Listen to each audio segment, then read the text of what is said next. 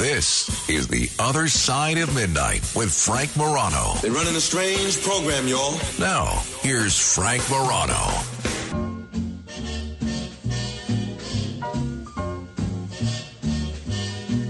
Somewhere beyond the sea, somewhere waiting for me,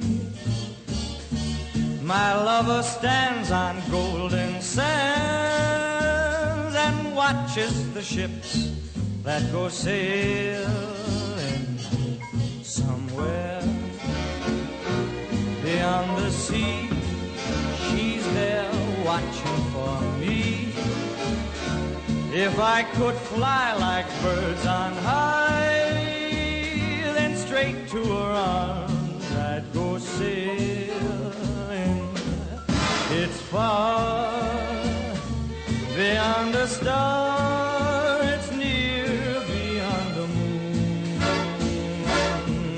I know beyond a doubt my heart will lead me there soon.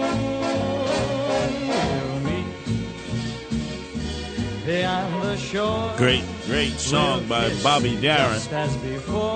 Unfortunately, left this playing too early in his life.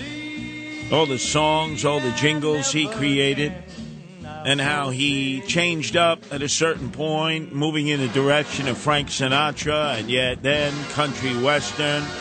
He did it all. Went to the Bronx High School of Science, and probably his most publicly acclaimed song was Splish Splash. You know, I'm taking a bath, I think. And he actually created that with his very dear friend Murray McKay of the Swinging Soiree, who was responsible for the Beatles coming to New York. It was not WABC, as has been said time and time again in revisionism. WABC. Incorrect, ladies and gentlemen. It was not our colleague here, Bruce Morrow, a.k.a. Cousin Brucey. It was Murray the K wearing his fedora, his checkerboard jacket, and coming up with great songs and great jingles in company with Bobby Darin. And one day, their brains were numb. Bobby Darin wanted to come up with a hit song. Murray the K, the Swinging Soiree, said, hey, I got to get to my gig at WINS where they were spinning stacks of Wax Top 40. So why don't you pick up the phone and call my mother? What do you mean, call your mother? What do you think, I'm a Mama Luke? I said, no, call my mother. That's where I always get my best lines from, my best jingles, and my best songs. So Bobby Darin is wondering, what? I thought it was you, Murray the K. He said, yeah, well, some of it, but it's mostly my mother. And after an hour on the phone with Murray the K, the Swinging Soiree's mom, he came up with his greatest hit of all, Splish Splash, I'm in a bath, or whatever. That's incredible, ladies and gentlemen. But just as Murray the K, the Swinging Soiree, was a Mama Luke, so is Frank Morano, who is missing in action. He is missing in action. We have absolutely jack diddly squat any idea of where he is off vacationing with his lovely wife, Rachel, and his 18-month-year-old son, Carmine. So we're going to try to figure it out. He owes it to all of you.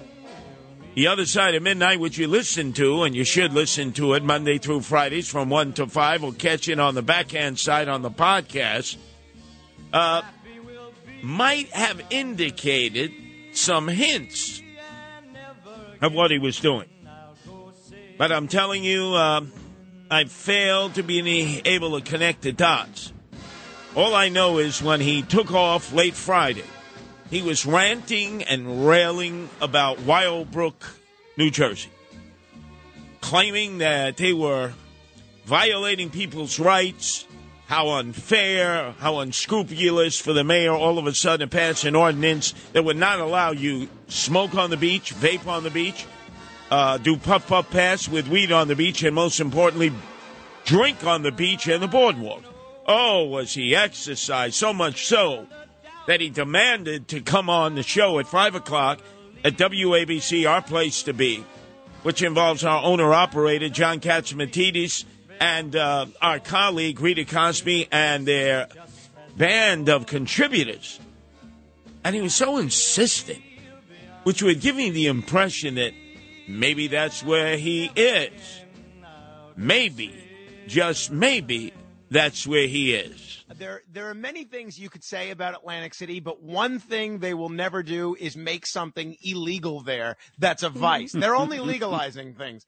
So first of all, just to be clear, it is technically illegal to drink alcohol on the beach in New Jersey, but almost everybody does it as long as you put it in a red Solo cup or keep a closed container or you handle it responsibly. It's one of those laws that's just kind of not enforced. So now what the Wildwoods Board of Commissioners did just 2 days ago is they've decided that they're going to get cracking down on this.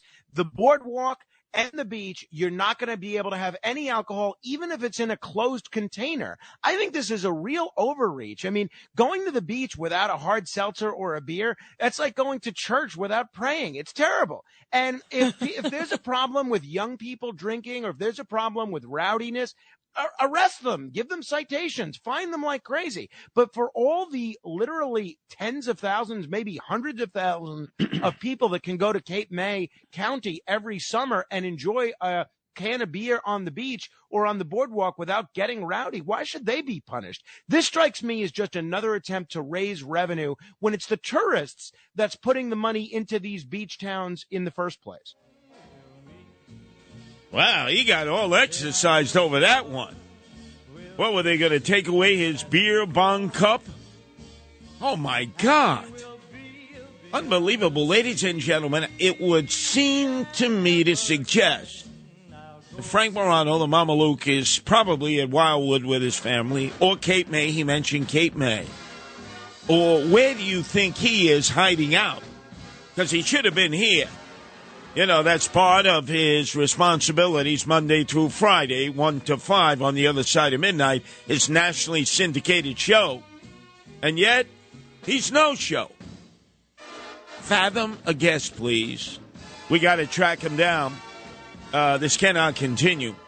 I mean, at this point, I am attempting to actually add on to the record that I created just 3 months ago of the longest-lasting series of broadcasts within a 3-week period of time. Make that 3-day period of time 72 hours.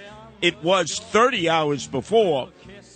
I quantified that and then put it into the Guinness Book of World Records Board of Directors to assess its validity. They haven't even come back with that one yet. And John Catsimatidis has cast me with a new responsibility. Curtis is going for the record. And the record now has been established at 40 hours within 72 hours, 3 days of broadcasting. But again, Frank Morano missing in action. 1-800-848-9222. That's 1-800-848-WABC. Well, boy, even the panel of contributors on the 5 o'clock roundtable discussion with John Catsimatidis and Rita Cosby, even they noted, wow, what faux anger. You know, you seem to be taking this very personal, Frank. You seem very Rita, what would you lead you to that conclusion? Frank, we love you. Why is it hitting such a chord with you? Well, no, honestly, look, especially a weekend like Memorial Day weekend. Right now, I'm on Staten Island, but I'm across the street from my neighbors, John, Charles, Tara. They're all listening to us right now. They're all big fans. They all have a beer in front of them right now, which is technically illegal, but no one's coming out and arresting them because they're handling it responsibly. And there's a lot of beachgoers that can do that responsibly all the time. So it's like John says about the migrants and about the bail reform issue. For whom do the bells toll? Do the bells toll for the 300 violent criminals that are holding New York City hostage? Or do they toll for the 8 million New Yorkers that want to live in a safe city? For whom do the bells toll at the Jersey Shore? Is it are we rearranging our lives for the 2,000 19-year-olds that can't drink a beer without being jerks? Or the 20, 30, 40, 50,000 people that can go to the Jersey Shore, have a beer on the beach, and chill out without being a jerk? To me, it strikes me as a dramatic overreach. I don't know what Wildwood is thinking here. Wow, did he sell his friends out? Our number's 1-800-848-9222. Where in the world is Frank Morano and Carmine and Rachel? 1-800-848-9222. The one thing, though, we learned is that he is a real contrarian. He doesn't fly an American flag on the lawn of his home in the South Shore, Staten Island. He flies a New York State flag. I just want to know why Frank just gave up his neighbors. Yeah, on drinking. who are drinking, Well, listening to us. Well, there's a long-running feud. I put up a New York State flag, and one of them took it down and replaced it with an American flag. So it's my way of getting back at them by publicly outing them. Who puts up a state flag? If I flew that state flag in front of 100 New York State residents, only about 1 out of 100 would know what the hell that was, and they're probably a state employee. Who puts up a state flag instead of the American flag? 1-800-848-9222. That's 1-800-848-WABC. And then, of course, there is his garb. So where do you think Frank wearing his beach garb would be? Cape May, Wildwood, or parts unknown? When you're on the beach, do you like to strut around in a Speedo or a thong? I wear a pretty standard swimsuit. Usually I'll wear some flip-flops, and then I will, I'll wear a T-shirt and a baseball cap to avoid sunburn. Oh, you know what I will wear instead of a baseball cap sometimes? Unless it's very windy, I will wear a umbrella cap. I have an umbrella hat that I'll frequently wear when we go away to Cape May, and I find that, in all seriousness, I'm not joking, very effective at keeping the sun out of your face. An umbrella cap? He's got to be joking. People wear umbrella caps, they get taken in for a psychiatric observation. Flip-flops and an umbrella cap. My. Our number's 1-800-848-9222. And then he was telling us that apparently he's on the boob tube tonight, or last night, or tomorrow night. I'm not totally sure. I think I've pinned it down, so I'll be helpful to all of you. But this is what he was moaning and groaning about. I mean, he was always saying, why aren't I on TV? How come I'm not like Sid Rosenberg? How come I'm not like Curtis Lee on TV? How come they don't tap me for TV? Well, now apparently they have. I'm always reminded why I say no to television appearances. And today, I agreed to appear on a television program, and it's a pretty widely watched television program. It's hosted by somebody I like. I'll tell you more about it tomorrow. But I forget how much of a pain these are. You got to travel to the studio. You got to upend your whole day, and they want me there at 5:15 for makeup. Oh, poor guy. Pretty widely watched. Well, it turns out, according to the promos, that he's on News Nation with Dan Abrams. I don't think anybody watches that. What is News Nation? Isn't that Fugazi channel that Chris Fredo Cuomo is on now, attempting his rebound, his resurrection, his comeback? News Nation. Where would you find that on the cable dial? With Dan Abrams? And apparently his co-guest, I guess you would call it co-guest, is Jim McGready. You remember him, the governor of New Jersey, who said, I am resigning because I am a gay American. No, you resign because you are corrupt, so corrupt that when it comes time to bury you, Jim, they're going to have to get a Black and Decker power drill you right into the ground. Did anybody see Frank Morano on News Nation with Dan Abrams? I mean, what is that, a UHF channel? You know, where you have the rabbit ears? What is News Nation? And this was the big announcement. This was pretty widely watched. I don't know by who, Probably not even the engineer who's supposed to be monitoring it. 1-800-848-9222. That's 1-800-848-WABC. Well, Frank Morano is constantly taking time off, more than he should. I have a suggestion, and this is to the crew that works with him, as we have here Matt Blaze, definitely an alias, no doubt about it. We have, normally it's Kenneth, the runway model that Frank is fatoots about, but he's missing in action. Maybe he's hanging out with Frank. You know, a midlife crisis, you never know. In the hot tub with that umbrella hat on. And, of course, in the background there is the nighttime producer Alec Barnard, spelled L-A-E-C, who is a Marilyn Manson lookalike. And substituting for Kenneth, the runway model, is Avery from The Best Side of the Other Side of Midnight that I do along with Broadway Bill Lee all day Saturday morning, all day Sunday morning to the break of dawn. When we come back, I'm going to introduce you to who I will be suggesting to John and Margot Katzimatidis replace Frank Morano in the future. Anytime he's out, missing in action, for any bull feathers excuse, I've got the perfect hostess to substitute for him, and she has earned and made her bones in talk radio. Interviewing people that Frank Morano would never be able to interview because he wouldn't be able to understand the angle to the dangle like this hostess can. 1-800-848-9222. It's The Other Side of Midnight with Frank Morano.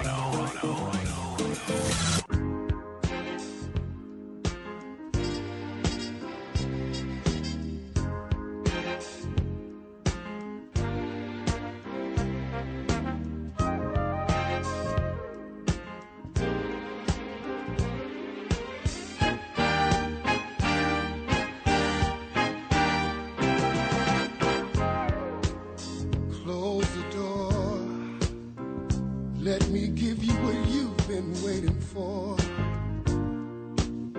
Baby, I got so much love to give, and I want to give it all to you.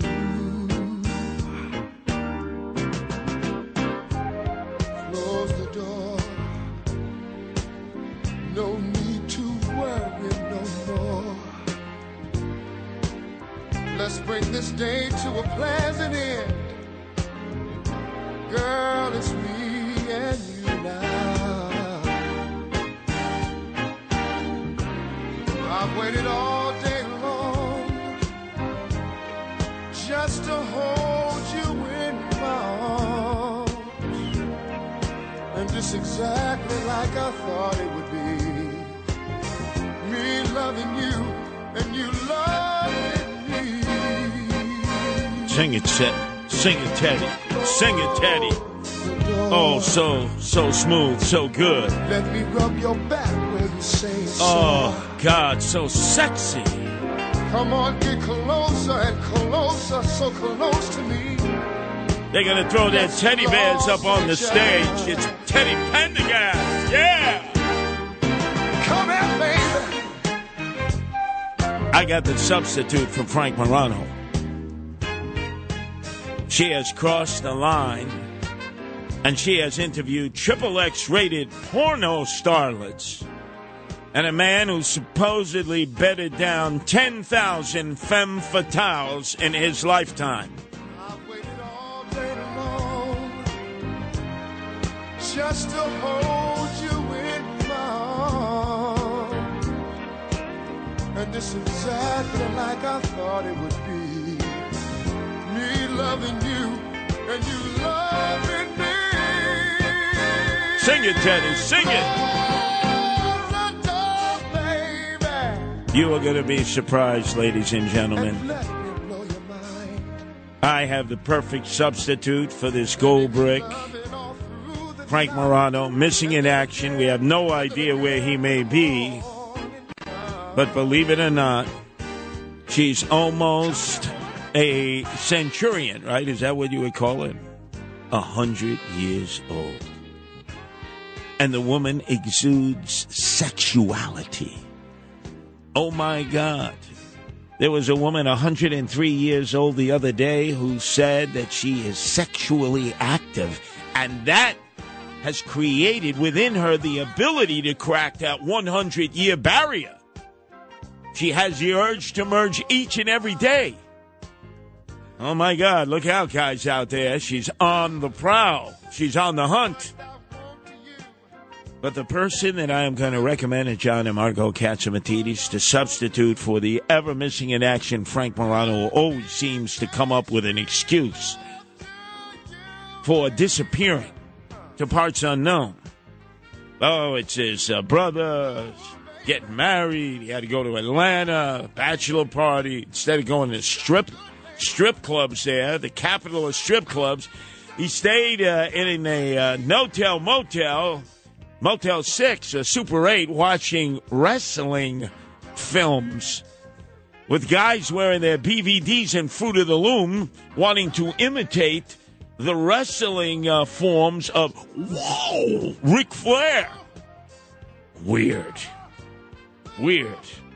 So I've had it, ladies and gentlemen. I can't always be at the beck and call of Frank Morano. I can't always be there at the very last second to substitute. So I am recommending our own Cindy Adams. And I'll tell you why. When it comes to sexuality, Frank is a prude. He is, what could I call him? He's a fuddy-duddy when it comes to that. You know, he talks about wanting to interview Senator Sinema of Arizona, not about this budgetary process that has led to a compromise between Joe Biden and Speaker McCarthy. No, to raise the debt ceiling. He wants to talk to her about bisexuality, and she will give him no play. Just like Tulsi Gabbard, won't even return his phone calls. But Cindy Adams, nobody says no to Cindy Adams. She just interviewed for a full hour. And you can hear her shows Sundays from 1 to 2. XXX rated sometimes. Who would have ever thought? Cindy Adams, XXX rated. She just interviewed Lisa Ann Kapora. That's a XXX rated sex goddess. She's been in like 100 sex films. In fact, most recently, she imitated Governor of Alaska, Sarah Palin, remember, who could see Russia from a kitchen window in 6 adult films. And I might add a music video. You know where Lisa Ann was born and raised? The town of Larry Holmes, former world heavyweight champion, Easton, Pennsylvania. I know a lot of you guys are saying, yeah, I remember I went to high school with her, yeah? Yeah, you probably went across the bridge to Phillipsburg in New Jersey over the river. Wow. You ever see that movie there, Avery, My First Ex-Teacher, number 4? Oh, Avery's getting all excited in there. You didn't interview her.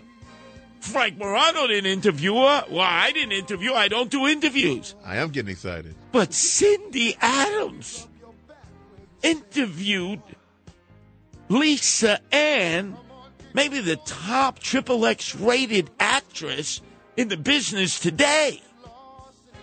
What do you mean by find focus? Well, how do you get a guy ready when he's not ready? Not that I haven't experienced some of it, but how do you do that when a camera's on? Sometimes he needs to pull himself into another room, maybe get away from the chatter that's been going on set. For him, it's a mental game. For these guys, it's really a mental game. So usually it takes them just having a little bit of time to themselves to refocus. What? Come on, Avery, admit it. You never would have thought that Cindy Adams would be interviewing a XXX rated sex vixen. I don't get it. Like, not her. Like, Lisa Ann is past her prime. Yeah, but come on. Come on. She like LeBron. Like, LeBron is like almost 40 now, so you don't interview him now. But, like, back when he was 28, yeah. No. Wait. You just don't understand. The Sarah Palin she did was legit. Yeah. Ron Duguay, the former Ranger hockey star, always refusing to wear a helmet. Remember? So much so, he got traded to the Detroit Red Wings. He was always in page 6. You realize all the women he was with? Madonna, Cher, we go right on down the line. His coach said to him, hey, Duguay, you either put a helmet on and keep your schlong in your pants, or we're going to have to trade you. And he said, you can't trade me. I am the Rangers. Next day, guess what, Gordie Howe? I'm your teammate, Detroit Red Wings. Let me tell you something. Can I hear that? Can I hear that question again? Cindy Adams. She's no prude. That's for sure. Let's hear it. What do you mean by fine focus? Well, how do you get a guy ready when he's not ready? Not that I haven't experienced some of it, but how do you do that when a camera's on? Sometimes he needs to pull himself into another room, maybe get away from the chatter that's been going on set. For him, it's a mental game. For these guys, it's really a mental game. So usually it takes them just having a little bit of time to themselves to refocus. Wow. She does direct, too. That's good. No, hey, I didn't think Cindy would know anything about the business. Now, Frank would never do an interview like that, right? A little too risque, right? Well, Cindy Adams asked Lisa Ann about the Fleshlight sex toy. Curtis is going for the record. Somebody told me that there was a story that they were creating an artificial vagina. Do you know anything about that?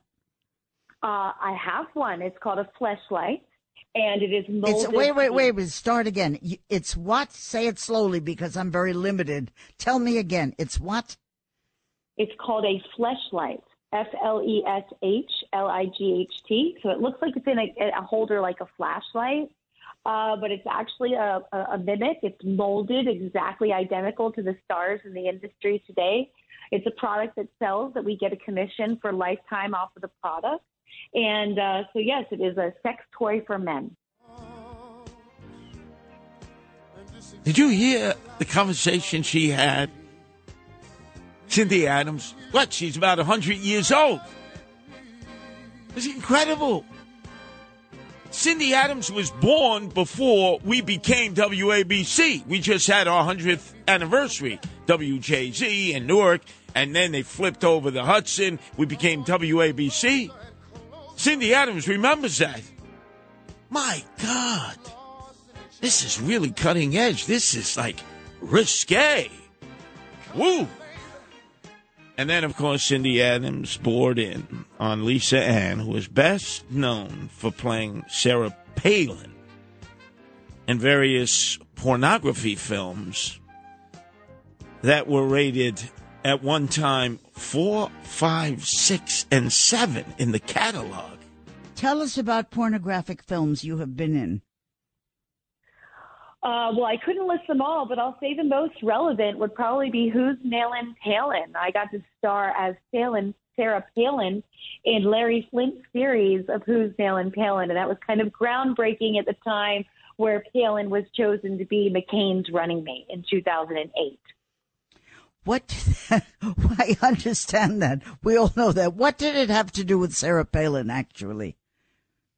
Oh, we used a lot of her taglines. I mean, during the scenes, I had to say, drill, baby, drill. I had to say, you betcha. We wrote her kind of life story and kind of pivoted around of the things that were actually going on in her actual life in the very first movie, Who's Nailin' Palin. Wow. Notice all of a sudden Matt Blaze is paying attention. He never pays attention to the Frank Morano show. Avery is all excited, and even Alec, spelled L-A-L-E-C, the Marilyn Manson lookalike, is now all of a sudden in the booth. Yes, that is correct. Listening intently. That's a damn good interview by Cindy Adams. I am going to suggest to John and Margot Katz-Martinez that the next time that Frank Morano takes time off, which will probably be next week, probably he'll claim he had a fever in his foot, that we have Cindy Adams as his permanent caddy, as his permanent substitute. But it doesn't just stop with Lisa Ann. When we come back, Cindy Adams interviewed Gene Simmons of Kiss.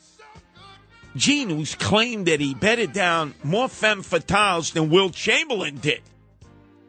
And this guy, as you know, has been thrown off of sets, interview sets, because he would get raunchy with the female interviewer. In fact, one female interviewer smacked him right across the face. And Cindy Adams apparently said, yeah, you get me, Gene Simmons. I'll drill down on him. Wow.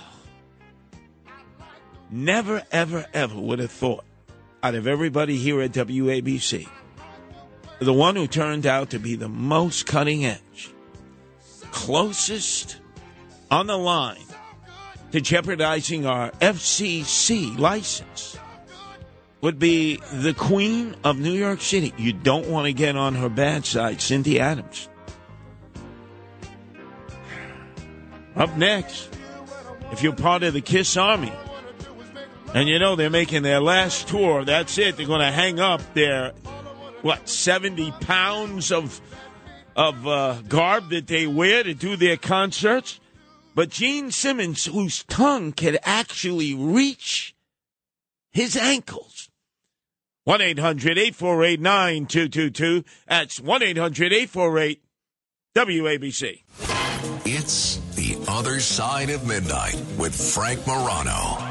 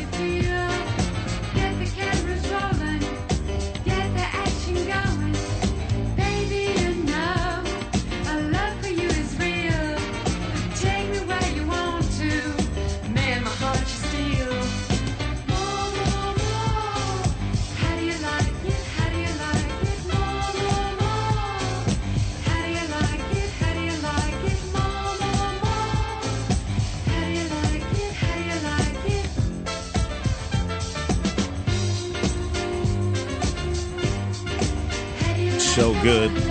Andrea True. More. She just happened to be a XXX rated vixen doing porno films while also doing disco.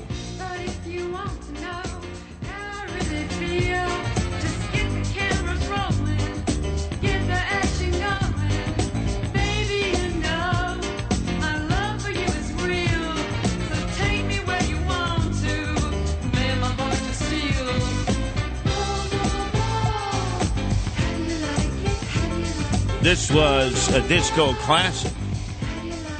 The moment that this song would be played by the DJ, everybody would be up on the dance floor because it wasn't too fast, wasn't too slow. You'd do a nice hustle to it, nice Patty Duke. Listen to the melody right now flow.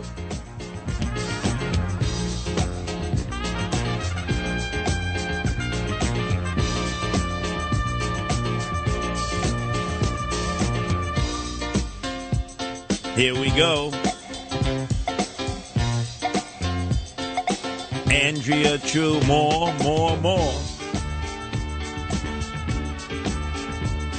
Good melody, good flow. Not too loud, not too soft.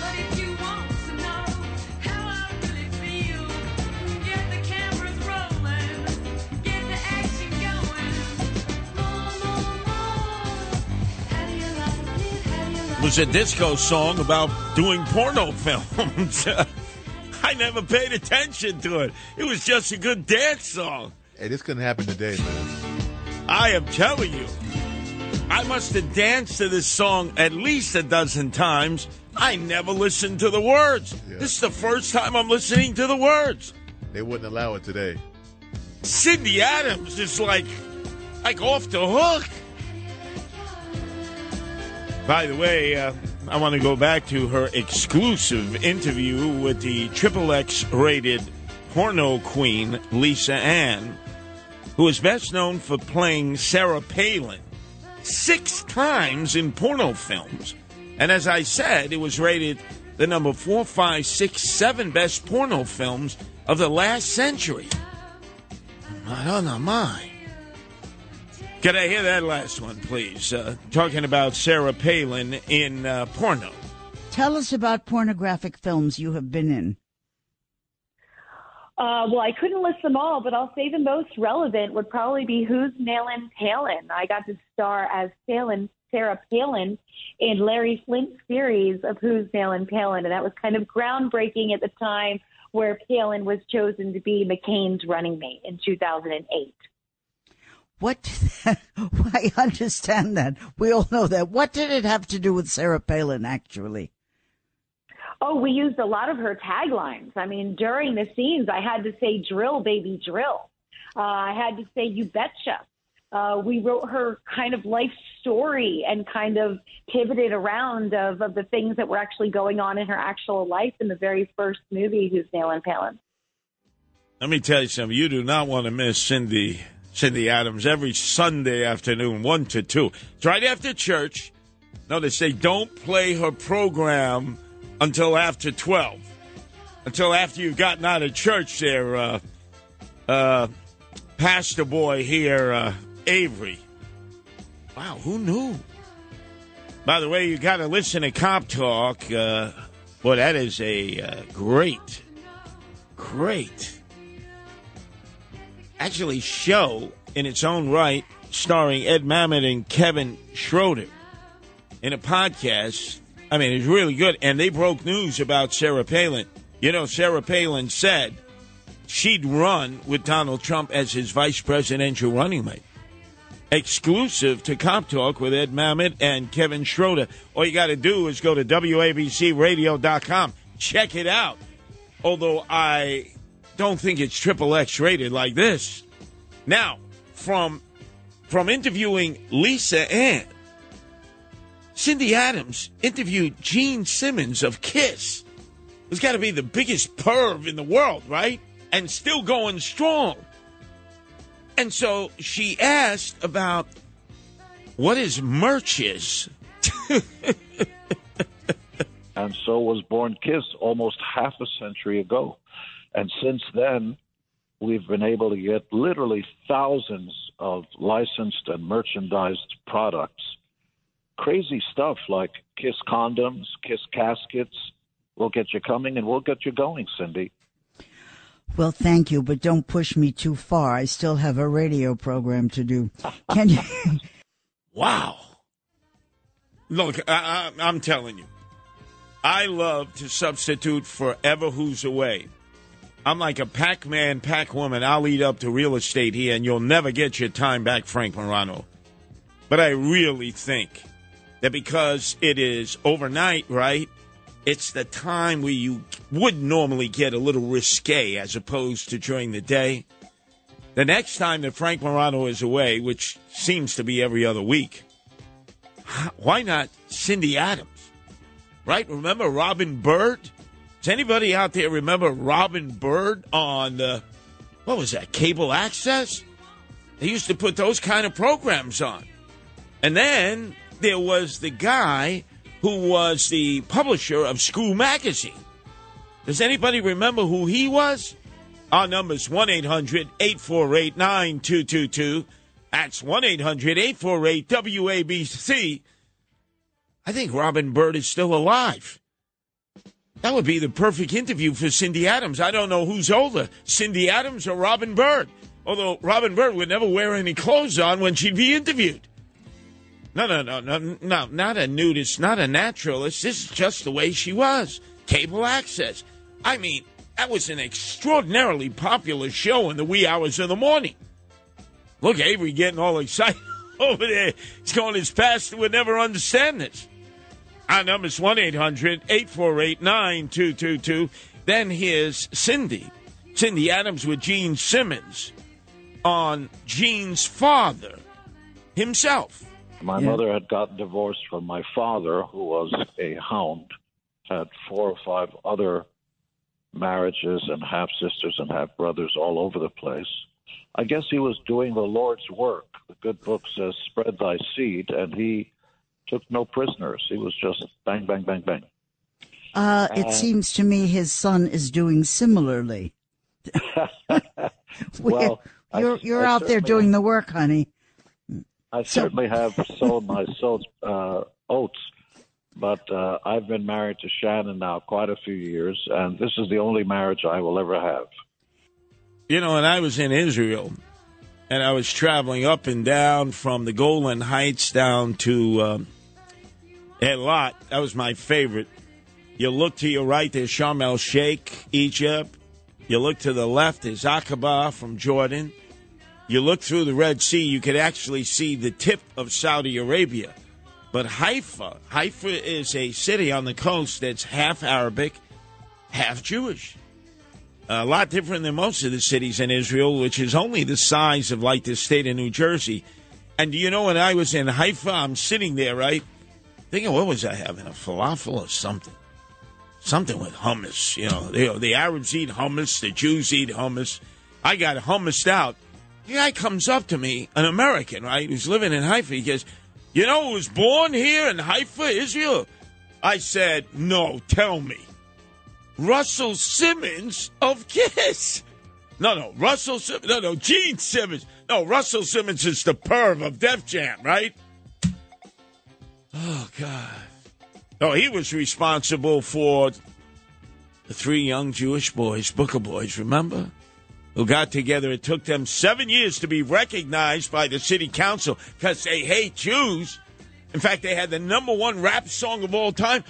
Who was that, Matt Blaze? Let me see if I can scrub your memory right there. Who is that? Oh, it's the Beastie Boys. Of course.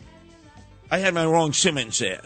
Russell Simmons, Def Jam, became a perv, but was responsible for Beastie Boys. They were all going to NYU at the time, not with Frank, who was also a violet at NYU. And that's how that all came together. It took the city council 7 years to recognize the Beastie Boys with a little plaque on Livingston Street in the Lower East Side. And I believe it's because they were Jews. Look, what was it, Biggie Smalls? He got a mural in 6 days. And the degenerates out in Staten Island, 36 Chambers of Death and Destruction, Wu-Tang Clan, got their own plaza there on Target Street in the shadow of the Park Hill housing development and Stapleton project. Think of that. Well, that was a lot of information to process from Haifa in Israel. Hey, Curtis, guess who was born here in Haifa? Tell me, right? Tell me, Itzhak. Oh, Gene Simmons. Who would have thought? 1-800-848-9222. But Cindy Adams was not finished with Gene Simmons yet. Gene Simmons will do what? What are you going to do? Sit home and crochet? What are you going to do? Well, I'm the male of the species, so we tend not to crochet. Okay. But we'll buy you the stuff so that you can crochet. Thank but you on very the other much. hand, Smart ass. Yeah, go ahead. See that? You don't want to mess with Cindy. What do you think of that idea, Avery, of having Cindy Adams substitute for the other side of midnight? Because this is generally when you would do risque shows. From like about 1 in the morning to 5 when Frank does his nationally syndicated show. You want to bet the ratings would be through the roof. Cindy interviewing porno stars, those from the sex industry, those who are roaming the night, looking for love in all the wrong places. I could see it now. Who would have ever thought? Who would have ever thought?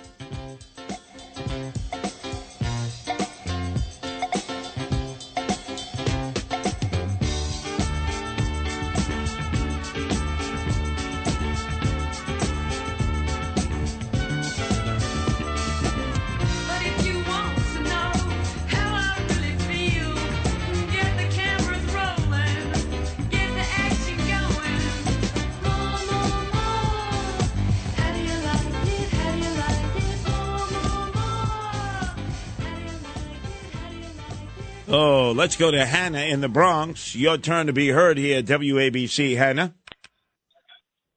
Hi, Curtis. It's Hannah, the cat lady. How are you? Good, Hannah. Yeah. Okay.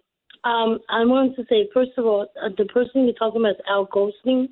That's he did right. A show called Midnight Blue. That's right, And, Al Goldstein on cable access. And, boy, you talk about ratings.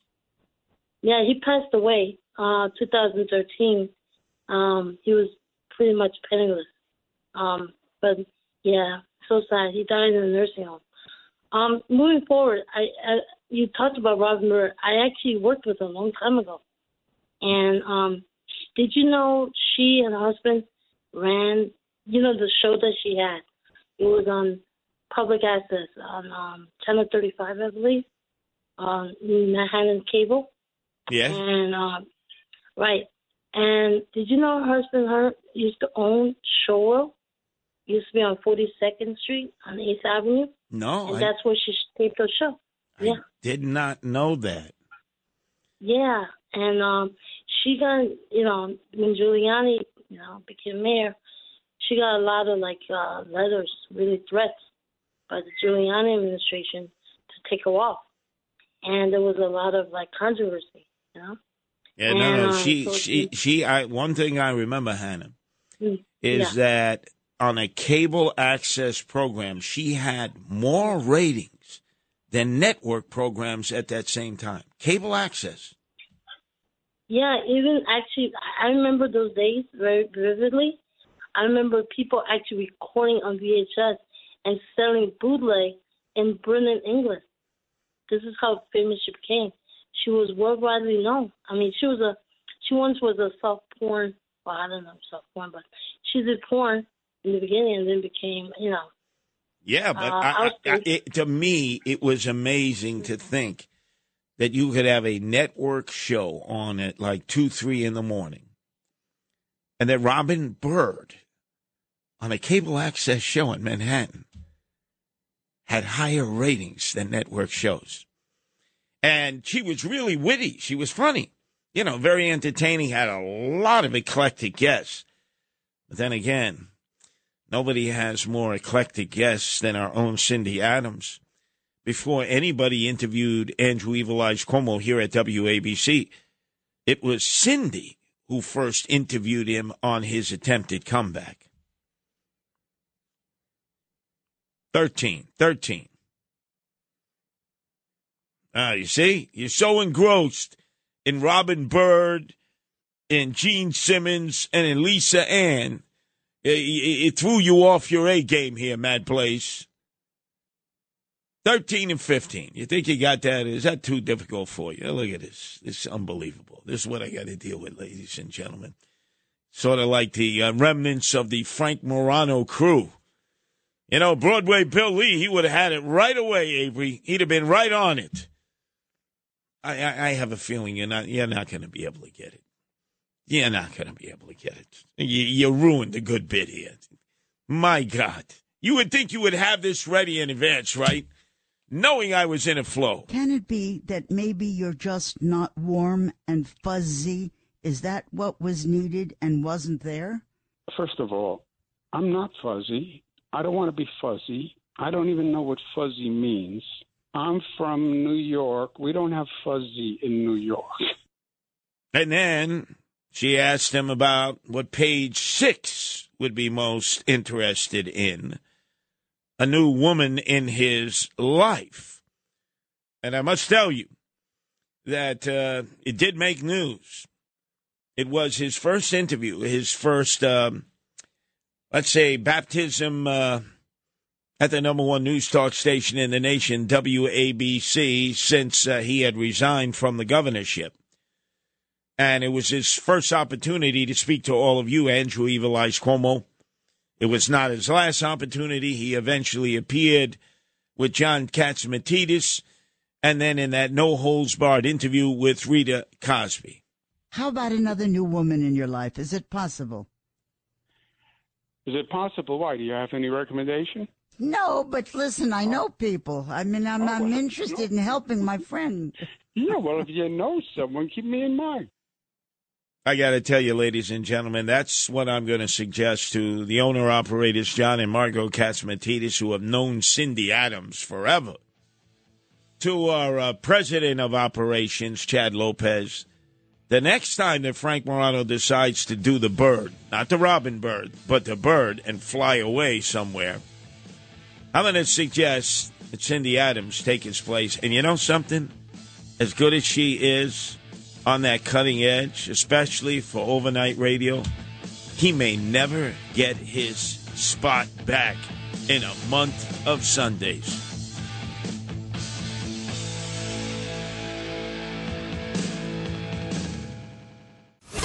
It's The Other Side of Midnight with Frank Morano.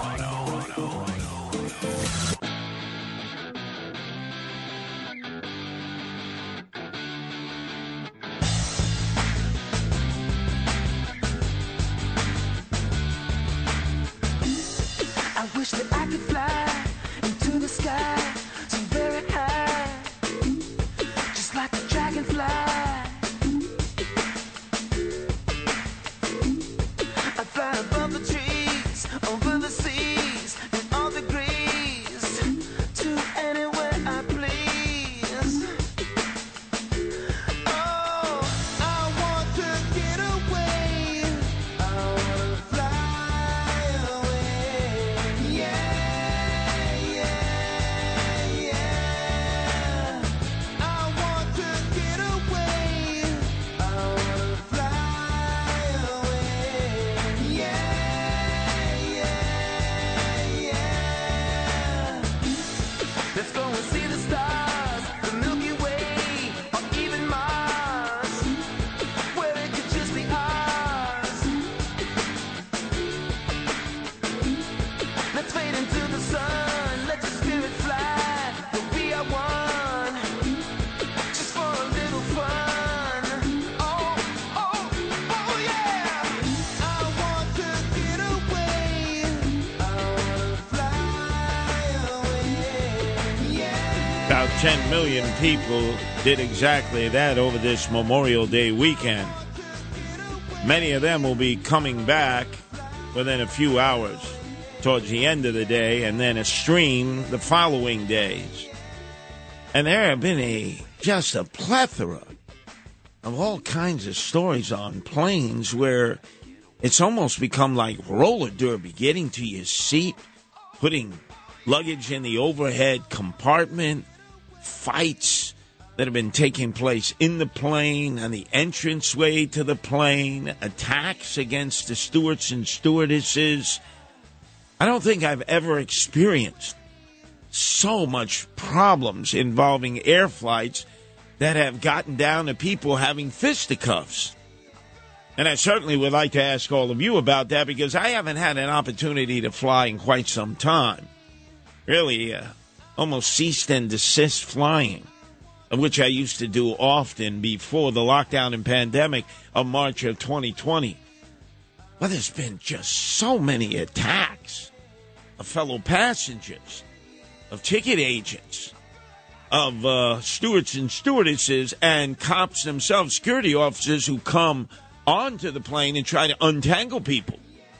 Our number is 1-800-848-9222. That's 1-800-848-WABC. So not having been too hip to that of late, and knowing that many of you actually have been out there in air flight or involved in the industry, catching your flights, preparing the meals, operating as mechanics, doing maintenance, any number of things that are absolute necessities for these planes to get into the sky. I saw that incredibly plane after plane was taking off from LaGuardia earlier today. Make that earlier on Sunday when I was in the annual College Point Memorial Day Parade. It seemed every 5 seconds another plane was coming right overhead. You could almost reach out and touch it, because LaGuardia Airport is right there in the bay, right next to College Point. I said to myself, man, look at all these situations taking place. Now, look, as much as I'd like to blame the Secretary of Transportation, Buttigieg, who's almost off as much as Frank Morano. Do you notice that, Matt Blaze? I mean, let's face it, Buttigieg is almost off as much as Frank Morano is. It's always a domestic situation. Oh, my life partner, we got to take care of our little bambino. Isn't that pretty much what Frank says, right, about little baby Carmine, 18 months? By the way, was trying to chew into a Peel's beer can at some beach, I think either in Cape May or Wildwood or Belmar, and flipped the top off of it. Peel's. I haven't seen a Peel's beer can in years. Our number is 1-800-848-9222. That's 1-800-848-WABC. You know, recently there was a woman on Spirit Airlines, and she gets into a flight with her boyfriend and the flight attendant for looking at other women. So she's on the flight, right? She's strapped in and ready to take off. And she's like hollering at her boyfriend because he refuses to take his eyes off of other women on the flight and the stewardesses. By the way, do you still call them stewardesses and stewards? You know, to me, they were always airline attendants, right? Male or female or transgender or anyone of 72 different sex gender identifications or whatever sexuality they were engaged in. You know, maybe the Mile High Club. Who knew? Our number is 1-800-848-9222. That's 1-800-848-9222. But let's go to that recent battle, that Royal Rumble on a Spirit Airline flight.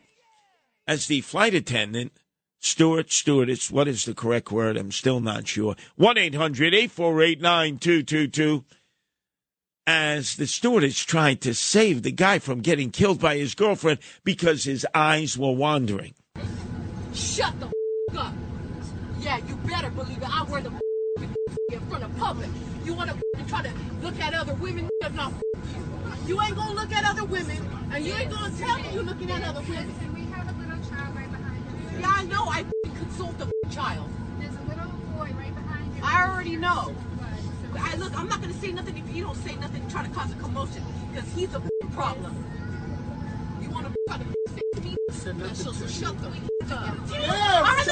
I know you like I'm assaulting you.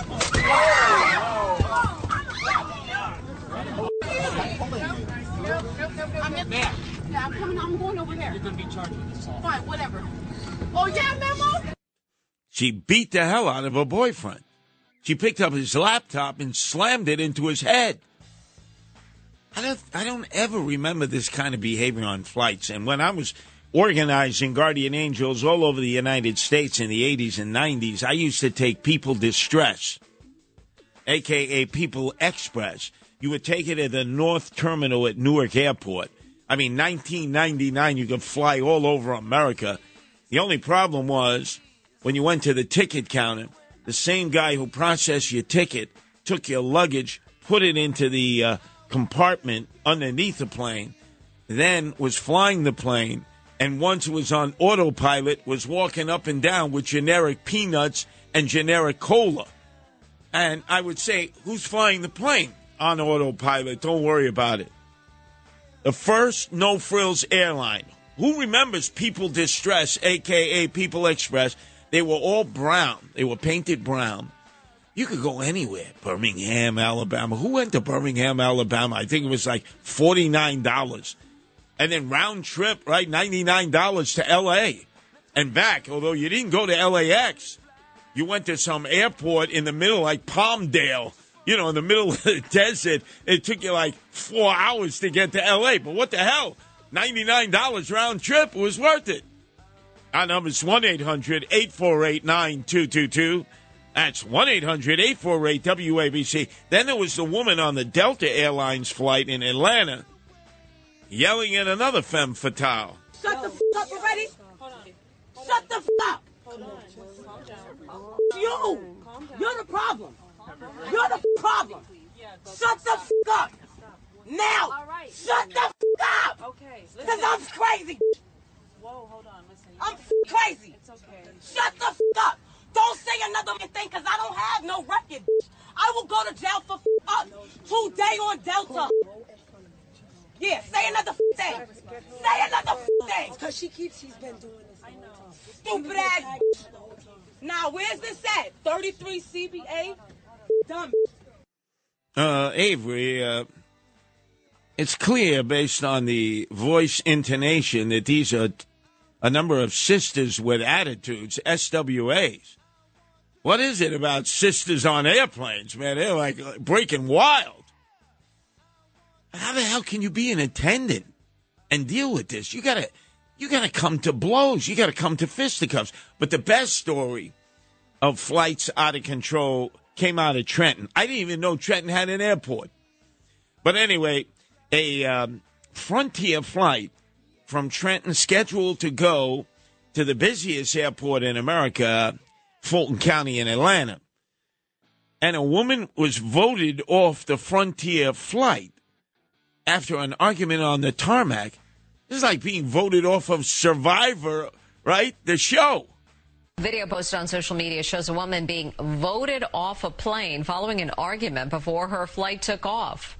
If you want her removed from the flight, please raise your hand. It happened Wednesday on the tarmac as a Frontier flight from Trenton to Atlanta was getting ready for takeoff. It all started when a couple began arguing when a flight attendant over a seat. At one point, a man even threw money on another passenger. The two were booted off the plane by ground crew members. That's when other passengers took that vote to throw off a third person. A woman, they say, was also involved in the argument. She was removed by a man who said the airline can't have fighting at 30,000 feet. But despite the disruption, so far no charges have been filed. Because the airline couldn't afford to have fighting at 30,000 feet above the ground. Have you ever heard of anything like that? Somebody being voted off the flight? Now, I have had experiences where once you get seated and they're giving you the instructions, the same old instruction, put the mask on, do this, do that, and all that.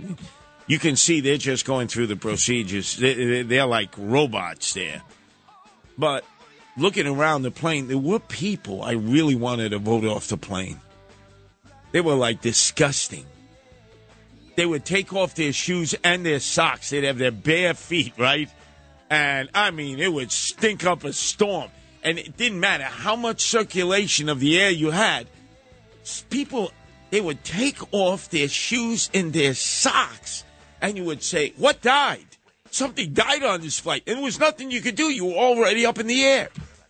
And then, of course, there was a guy who would go back into the bathroom and for some reason would just sit there for the whole flight. I don't know if he was scared and just didn't want to come out and look out the window because some of the passengers would leave the windows open and it would cause some people incredible angst, incredible problems. I've never seen anything like this before. 1-800-848-9222. That's 1-800-848-WABC. Let's go to Michael on Long Island. Your turn to be heard here at WABC. Curtis, you're the man. The fact that you're taking over for that Mama Luke and you're breaking the record all weekend is amazing. Curtis is going for the record. Yeah, exactly. Now, I was listening to the animal show earlier, and you said that you hate Canadian geese. Why do you hate Canadian geese? Michael, have you ever met a Canada goose, a.k.a. Canadian geese, that you like? You're absolutely right on that point, but I do have a good story to tell that Nancy would love. I live across from a little waterway where the Canadian geese bring their babies across the street, and it's, Nancy would love it. You would love it. I think you love animals. No, Michael. Well, my wife is one thing. I hate Canada goose, a.k.a. Canadian geese. I would round them up and deport them. And when they were bringing children across that tributary, you know what they were doing? Just like the illegals, sending their children ahead so that they could stake a claim to America. Look, they're from Canada. Trudeau should deal with them. They leave big poop everywhere. You slip, you fall, and then they come right at you and they start putting their beak in your face and they want to bite off your nose. Haven't you ever seen that before? Yes, that's a true story. I agree with that. But, well, it's not. But the actual thing that I wanted to say was that so somebody ran over the head matriarch of the geese with the babies. And it was devastating to me because I happened to be seeing it. So I brought that goose, as you would say, back to the to my lawn, and I tried to revitalize. What'd you give it? CPR? Goose. I didn't go that far. Mouth-to-mouth resuscitation? Did you give the Canada goose mouth-to-mouth resuscitation, Michael? No. Curtis, I called everywhere from Friday. This happened on a Friday night, and I called every place on Long Island that I could to try and find somebody who could help these animals. No answer. You know, let me tell you something, Michael. You should have called Ottawa. You should have called the offices of Twinkle Toes Trudeau Jr. and told him, take your freaking Canadian geese back. Exactly. Yeah. I agree with you. They poop on every single field. Let me tell you how embarrassing this was, Michael.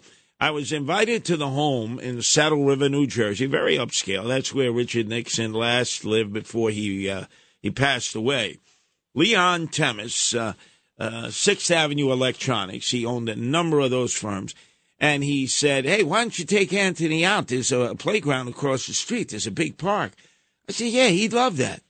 We went across the street, and all of a sudden it was like a scene out of Alfred Hitchcock's The Birds. All the Canadian geese were staring at me. And the moment I put Anthony on the swing and I started to swing him, they launched an all-out attack on my feet. I agree with you on that. And they tripped me. They tripped me, and I fell on their poop. And I mean, I had it smeared all over my body. And let me tell you something. Canada goose poop, ooh. Yeah, we got to send them back, definitely. Or at least give them food where they're not going to poop so much.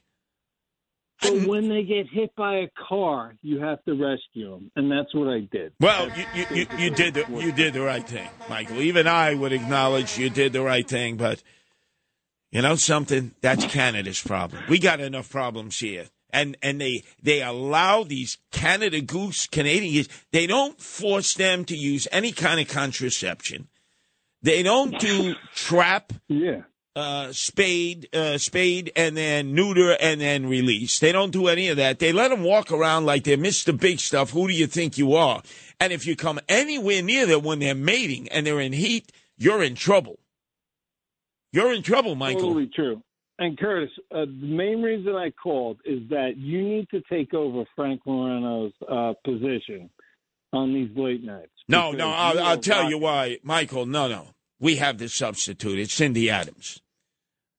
This is the kind of time in the wee hours of the morning when you can get a little risque. When you have somebody like Cindy Adams interviewing porno stars, Gene Simmons, who supposedly bedded more women than even Wilt Chamberlain, with a tongue that goes down to his ankles. And, of course, the eye of every Cuomo-sexual out there, Andrew Evil Eyes Cuomo. I mean, come on. She would be perfect for 1 to 5 Monday through Fridays. I kid you not. Look, I'm a connoisseur of talk radio. I know what great talk radio is in the wee hours of the morning, and it's got to have a little bit of that titillation. Frank Morano, it's like, what can I say? It's the best way to describe him. It's like the white Urkel. I mean, no, just ain't there. Sorry, just ain't there. Let's go to Karen in Manhattan. Your turn to be heard here on WABC, Karen. Here I am. I thought it was funny when you said People's Airlines because I flew on it, and it was so inexpensive, and they collected your flight money on the plane. And one time it was really a cheap flight. I fell asleep. They never even asked me for my money. You're right. You're right. That was a really cheap flight. Not that I was trying to cheat them. When I got off, I said, "Oh my God, they never asked for the money." Now, did they so give they you? would consider it beside. Did they give you your generic cola and your generic peanuts? I guess they didn't think I needed it. They never woke me to give me that. You were Maybe I looked a little needy.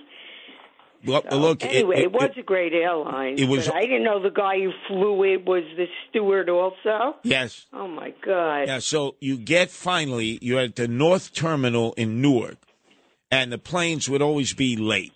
You know, they'd always be late. But what the hell? For $19.99, you could go anywhere. And so you finally get to the ticket counter, and the same guy who's flying the plane is checking your ticket and then putting your luggage underneath the plane itself, then takes off, then starts walking up and down the aisle with that little wagon there, giving you the generic peanuts and the generic cola. And I simply asked him, who's flying the plane? And he said, oh, it's autopilot. Don't worry about it. That's like in Wyoming, the same thing. It was the smallest airport. The guy took your ticket, then he ran to the plane with the luggage, then he ran. It was like a one-man show. It was amazing, and that was maybe 10 years ago. Yeah. No. I'm telling you, there was never an airline worse than People Distress, but cheaper than People Distress. You got what you paid for. I went all over. Oh, so. I mean, and we love your show, and they better not take AM radio off the air. That's all I listen to since I'm like 20. So Karen, let me ask you crazy. a question. Since that was only about 10 years ago, what was the? Yeah, that's what you think. What was? If I flew People Airlines, you put the numbers together. So what was the first AM program you listened to? I think it was with Bob Grant, the talk radio. Wasn't he on 77? The that's king what I of remember talk radio. listening to. He introduced so many people to listen to talk radio because he was such a great entertainer. Such a great entertainer. Yeah, and it was informative, too. I liked it. And then you could read up on what you were most interested in. You know what Bob Grant, the king of talk radio, would do from time to time to break up the political talk, the current events talk? Rico Radabali, who is like our senior producer here, remembers, because he used to be the board operator for the Bob Grant show, that once a month Bob would bring a dominatrix into the studio who would actually whip him on air, and he would describe what was happening, Karen.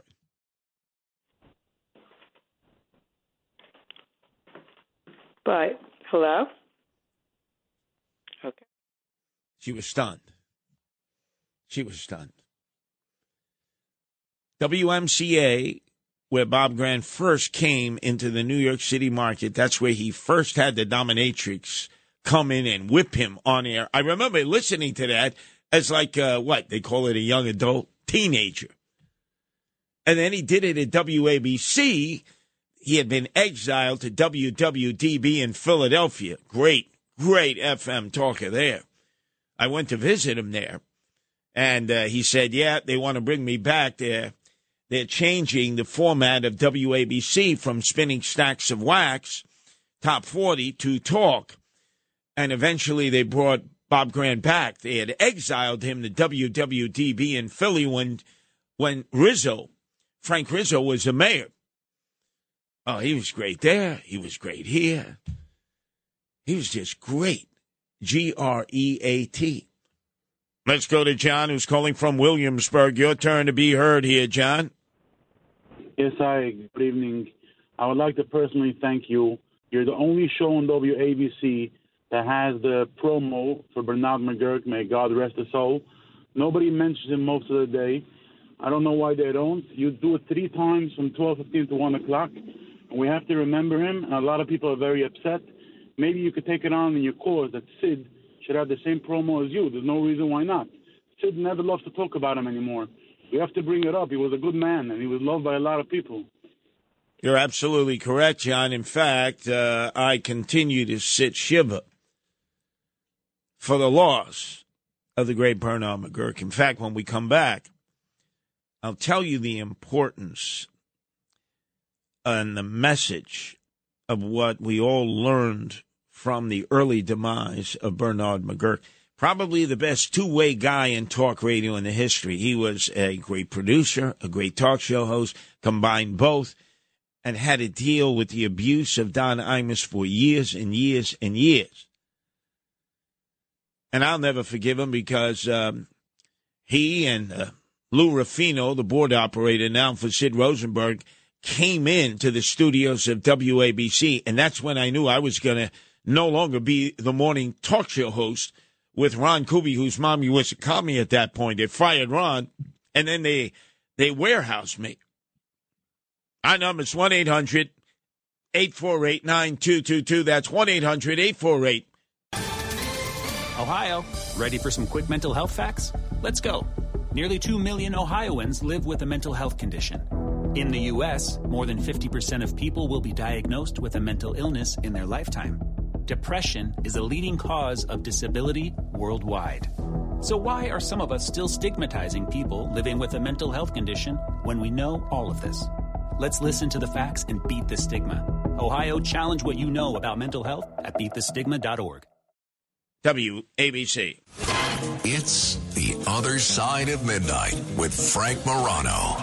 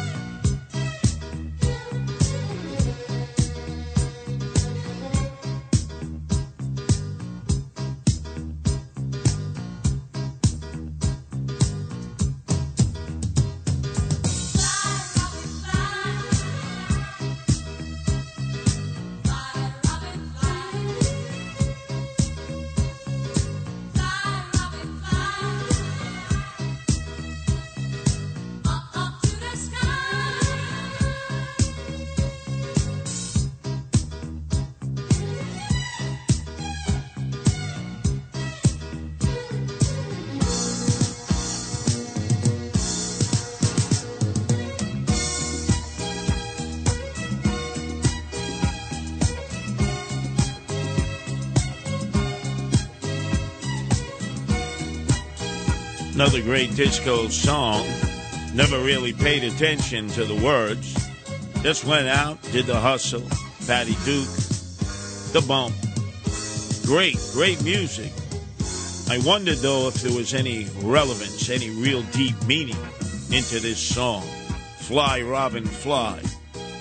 And then earlier on Sunday night, as I was preparing to come in and complete my attempt to establish a new Guinness World Book of Records for a radio broadcast within 72 hours, 3 days, that would consist of 40 hours. Curtis is going for the record.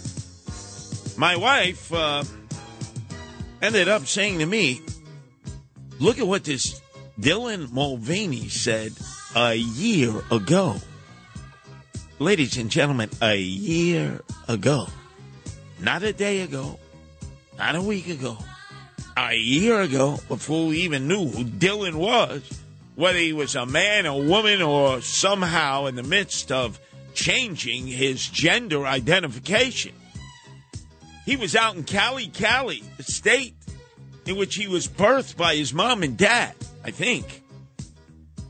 And listen to what he said. Here's a guy who has caused corporations to now lose billions. Nobody drinks Bud Light anymore. Everywhere I went today, right? You know, guys, gas guzzlers, no Bud Light. Miller Light, yes. Coors Light, yes. No Bud Light. And this might be one of the reasons for it. So I recently told my parents that I may be a little bit romantically interested in women. And that was a big shock for them, considering the past 10 years of coming out as gay, then queer, then non-binary, then trans. And I think it was just a bit of a shock. So I tell my dad and he goes, well, I would love to see you get a woman pregnant. And I said, oh, no. She would be getting me pregnant. And then he said, what, do you have a vagina now?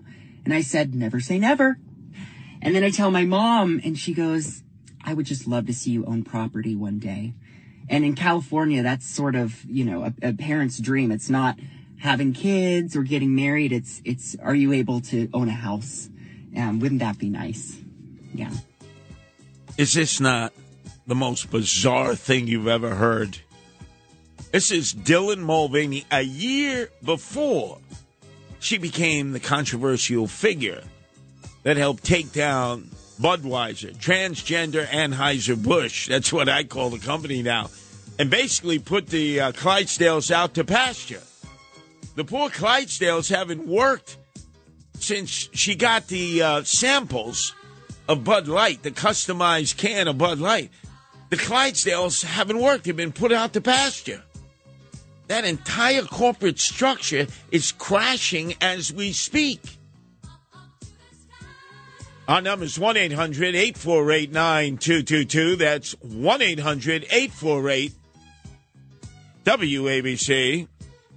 By the way, on the matter of Bernard McGurk, who we honor by every time we come back from a break, recognizing that this studio that we all broadcast from are the most powerful news talk station in the nation, number one, second to none, is the Bernard McGurk studio.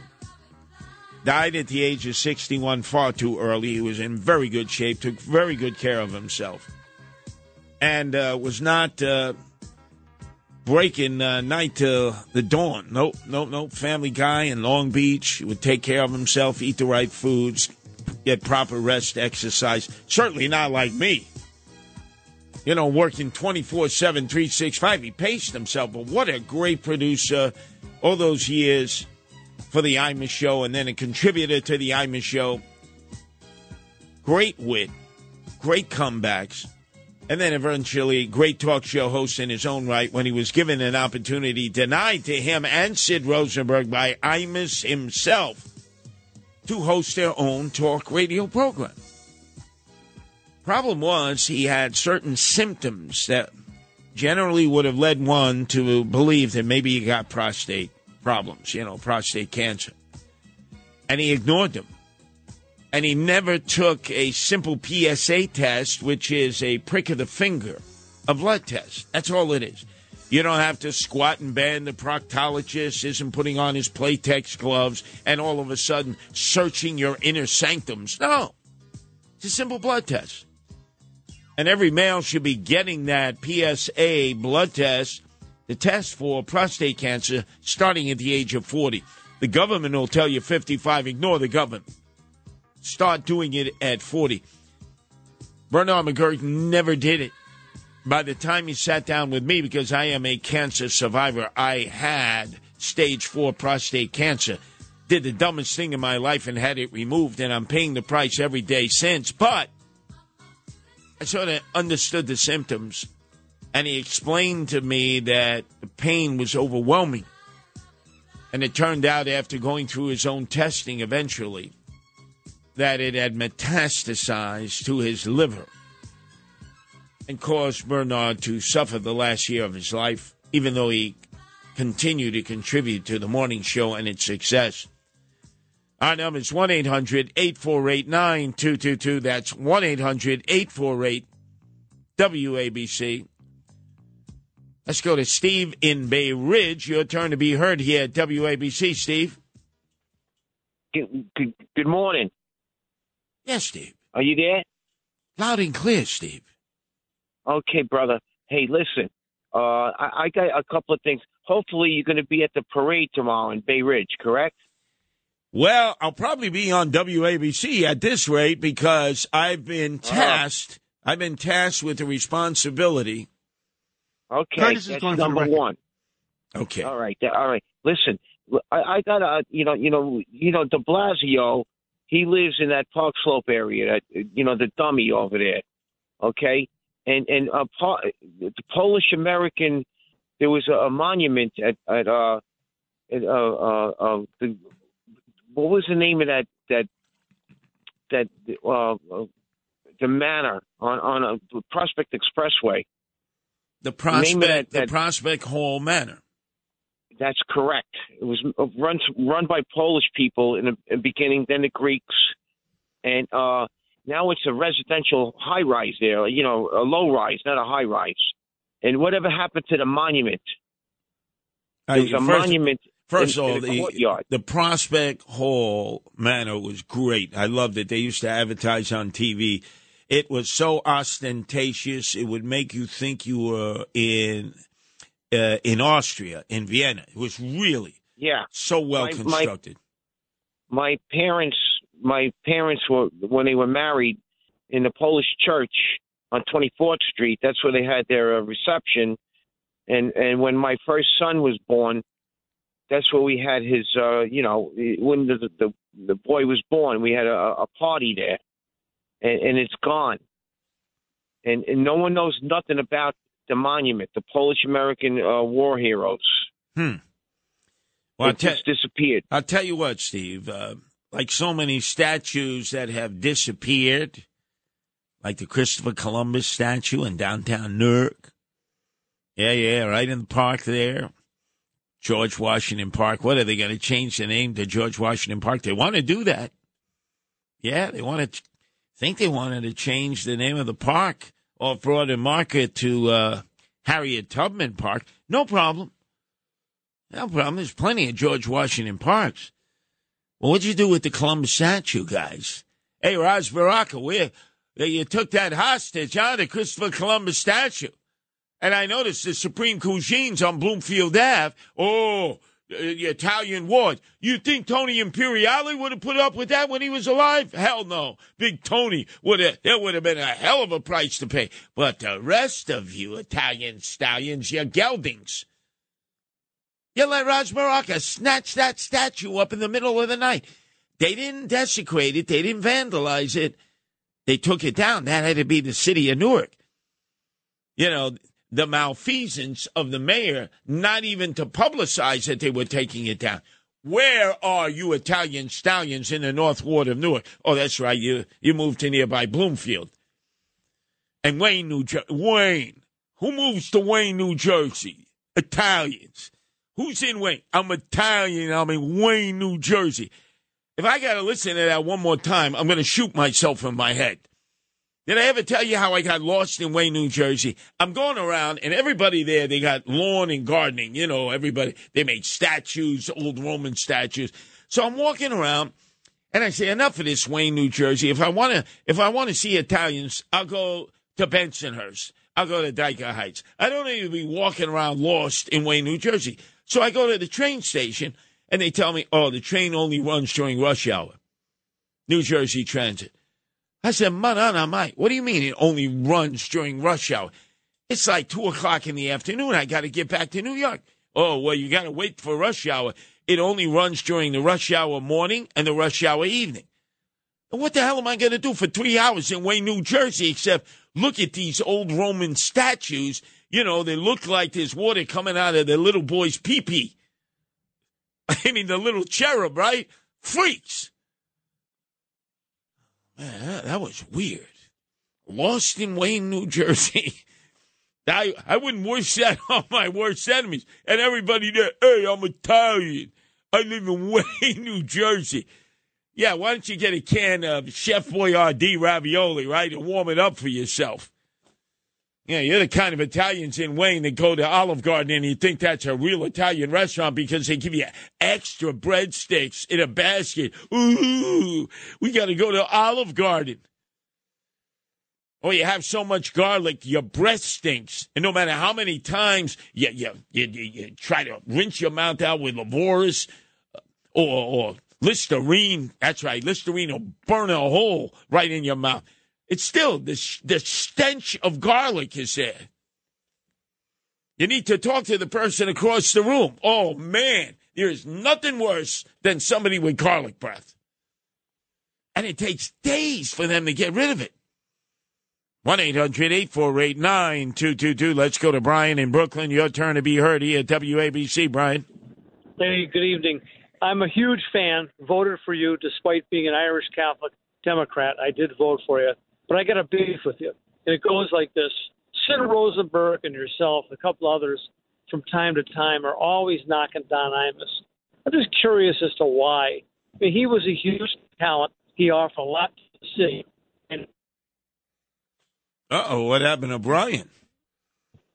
You see? Yeah, hold on a second. Did you get yourself in a better position, Brian, because you got cut off? Yeah, I'm in the car. A lot of us who do trauma surgery in the city would wake up in the morning after a long night and listen to Don Imus. And he was hilarious, and he was a magnificent interviewer. And I'm just curious as to why you guys are so often denigrating him and knocking him, because I thought he was a huge asset for the industry. Well, you're right about that. Remember, he was a tremendous talent. He surrounded himself with very talented contributors. He was a genius at doing that. The problem was, Ryan, when he would go to break, and I experienced this myself when I was in the control room, he would be screaming invectives at Bernard McGuirk, who was such an integral part of keeping that show together, because at times the guys, they wanted to stage a mutiny on the Bounty. I mean, it was really bad the way he would treat them. And then, they get back to the broadcast that you would hear, and you would hear the best of Don Imus. Unfortunately, once he was off microphone, he was terrible. Oh, he was horrible to deal with. And I only experienced a little bit of that. But these guys who had to work with him every day, they were totally paranoid and fearful of him. He was like the Wizard of Oz, screaming and hooting and hollering and yelling and threatening. And then you pull back the drapes and you recognize that it was all a facade.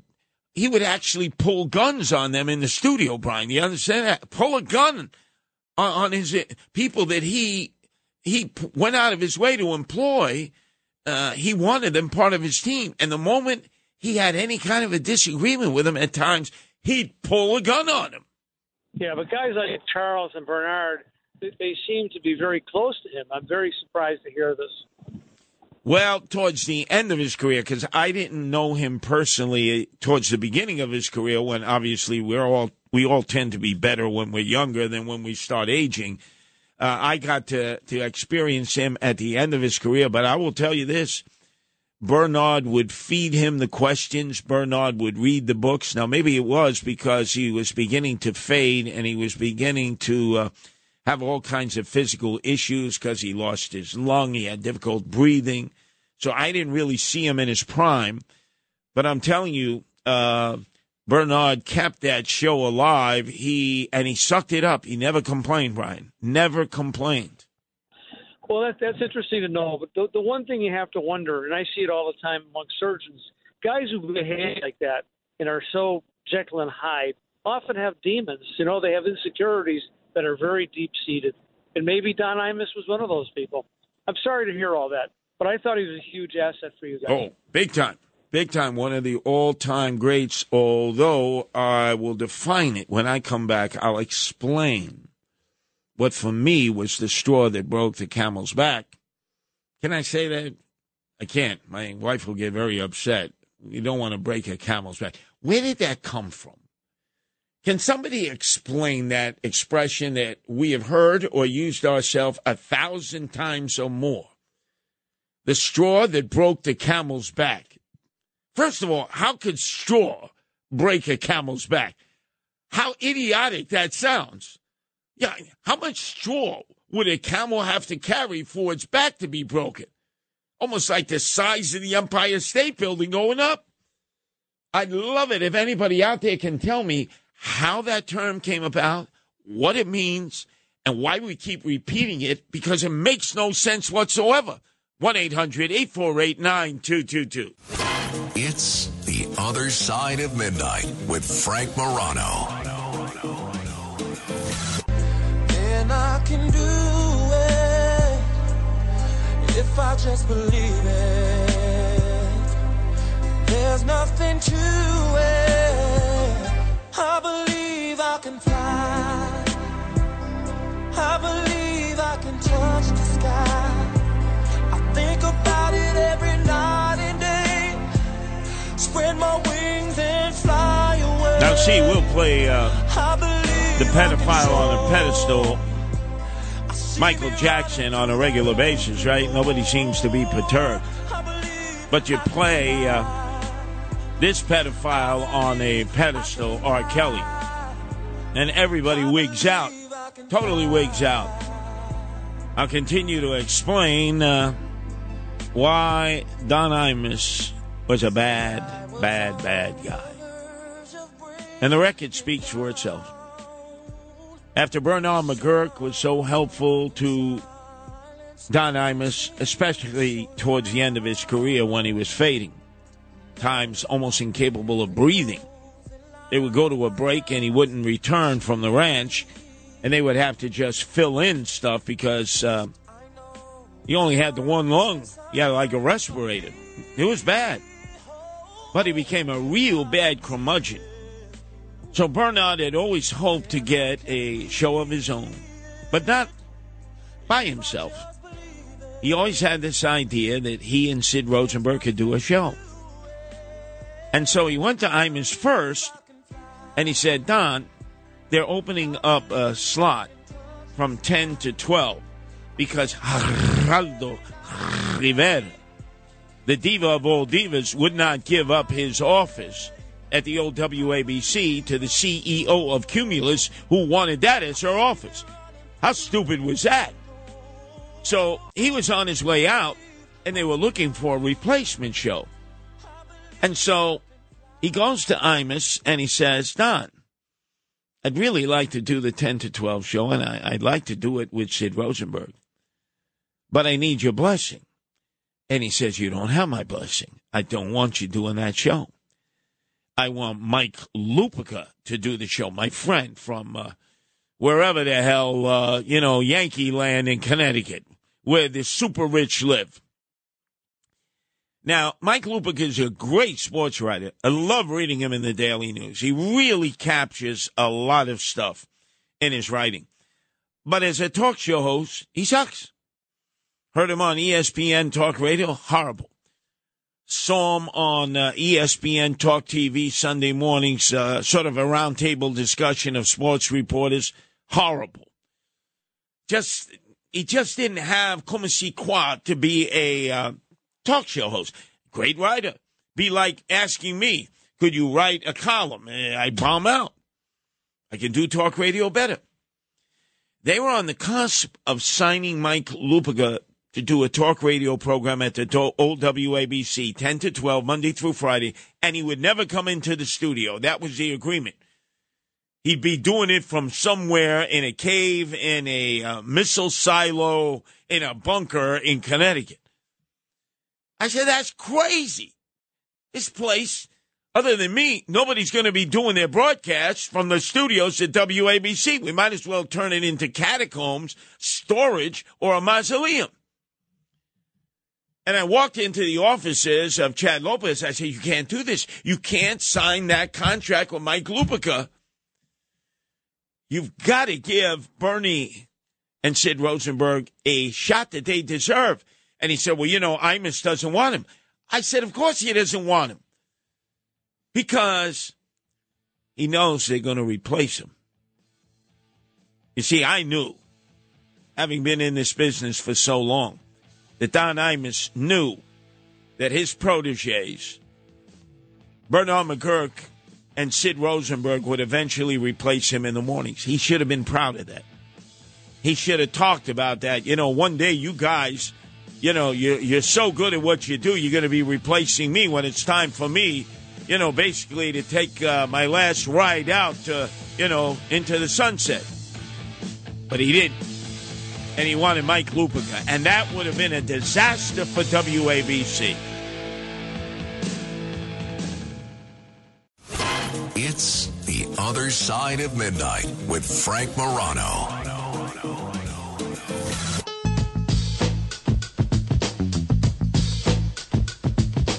AOC, yeah, you know me. Army with harmony. AOC, yeah, you know me. AOC, yeah, you know me. Yeah, you know me. AOC, yeah, you know me. AOC, yeah, you know me. AOC, yeah, you know me. Yeah, you know me. Yeah, you know me. OPP, how can I explain it? I take it frame by frame it. To have y'all on jumping, shouting, saying it. O is for other, P is for people scratch a temple. The last P, well, that's not that simple. Huh. It's sort of like a well, another way to call a cat a kitten. There's 5 little letters that are missing, yeah. You get it on occasion if the other party isn't gaming. It seems I gotta start to explain it. Bust it. You ever had a girl that met her on a nice hello? Figured her name and number, then left feeling real mellow. You get her way today, she's what you wanna know about. Do you call up and it's a girlfriend's or a cousin's house? It's not a front, a F to the R to the O to the N to the T. It's just a boyfriend's at a house. Well, that's what she said, Reed. It's OPP, time other people's, but you get it. There's no room for relationships, it's just room to hit it. How many brothers out there know this what I'm getting at? Who think it's wrong cause I was splitting and co-hitting that? Well, if you do, that's OPP and you're not down with it. But if you don't, here's your membership. Get down with LPP. Yeah, you know me. Get down with LPP. Yeah, you know me. Get down with LPP. Yeah, you know me. Who's down with LPP? Every last on me. Get down with LPP. Yeah, you know me. Get down with LPP. Yeah, you know me. Get down with LPP. Yeah, you know me. Who's down with LPP? But for the ladies, OPP means something gifted. The first letter the same, but the last is something different. It's the longest. That's true. OPP has different meanings. What, ladies and gentlemen, did Naughty by Nature mean when they sang this classic rap song, OPP? The acronym stands for something. 1-800-848-9222. That's 1-800-848-WABC. What I did is I co-opted what Naughty by Nature did. By the way, its leader, Tretch. Oh, my God. Guy had a chain around his neck, you know, and he had like a Yale lock. I wanted to wrap it around his neck and pull it tight and basically squeeze the life out of him. This guy was a thug from East Orange. And you know who also was with them from time to time? Queen Latifah. Except I don't know if Queen Latifah sort of swung my way or a different way. Never knew early on. Now, how did I know Queen Latifah? I really didn't. She happened to be named the queen of the upcoming, I think it's in 2 weeks, annual parade in Coney Island, the Mermaid Parade. She was the queen. And guess who the king was? Yours truly, Curtis Lewa. Yep. It was the both of us walking around there like we were from Egyptian times. And I was walking around right off Surf with no shoes on. And it was like 105 degrees in the shade. And I burnt the bottom of the soles of my feet because I wanted to prove I was a macho, maniacal man to Queen Latifah, who was my queen, although I don't think she liked guys. Well, in a different kind of way. I'm not quite sure of that. But she was my queen. And we walked around, strolled around in the annual Mermaid Day Parade. I'm sure some of you have been there. And then at the end of it, you walk down to the shoreline of Coney Island. And by the way, you're dodging the flotsam and jetsam that's floating on the surface of the water there. Boy, is that a cesspool. And then she takes out of the basket that she was carrying as Queen Latifah, a.k.a. Queen Neptune. I think it was Queen Neptune, whatever. She throws all kinds of fruits and bananas into the water.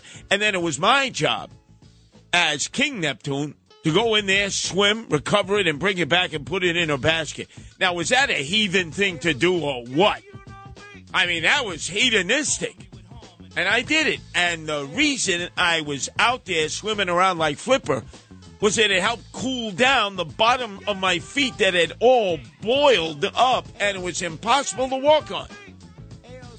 But that was my experience as King Neptune in the annual Mermaid Day Parade, which should be about 2 or 3 weeks away.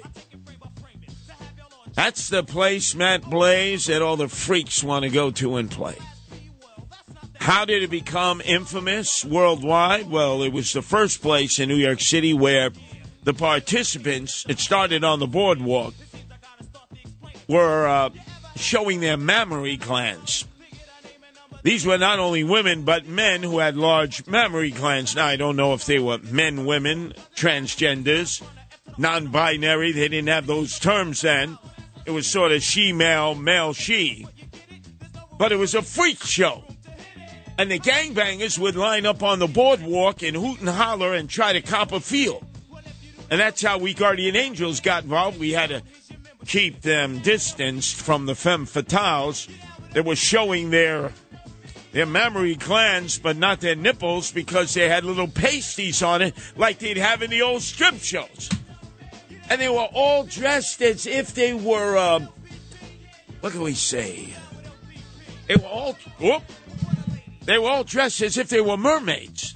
Sirens, ready to cause you, like merchant seamen, to crash into the rocks. It was decadent. It was debaucherous. It was so Coney Island. And I'm proud to say that in the year 2000, I was King Neptune, and my queen was the real Queen Latifah. What an odd couple we were. That's about the oddest couple you can imagine.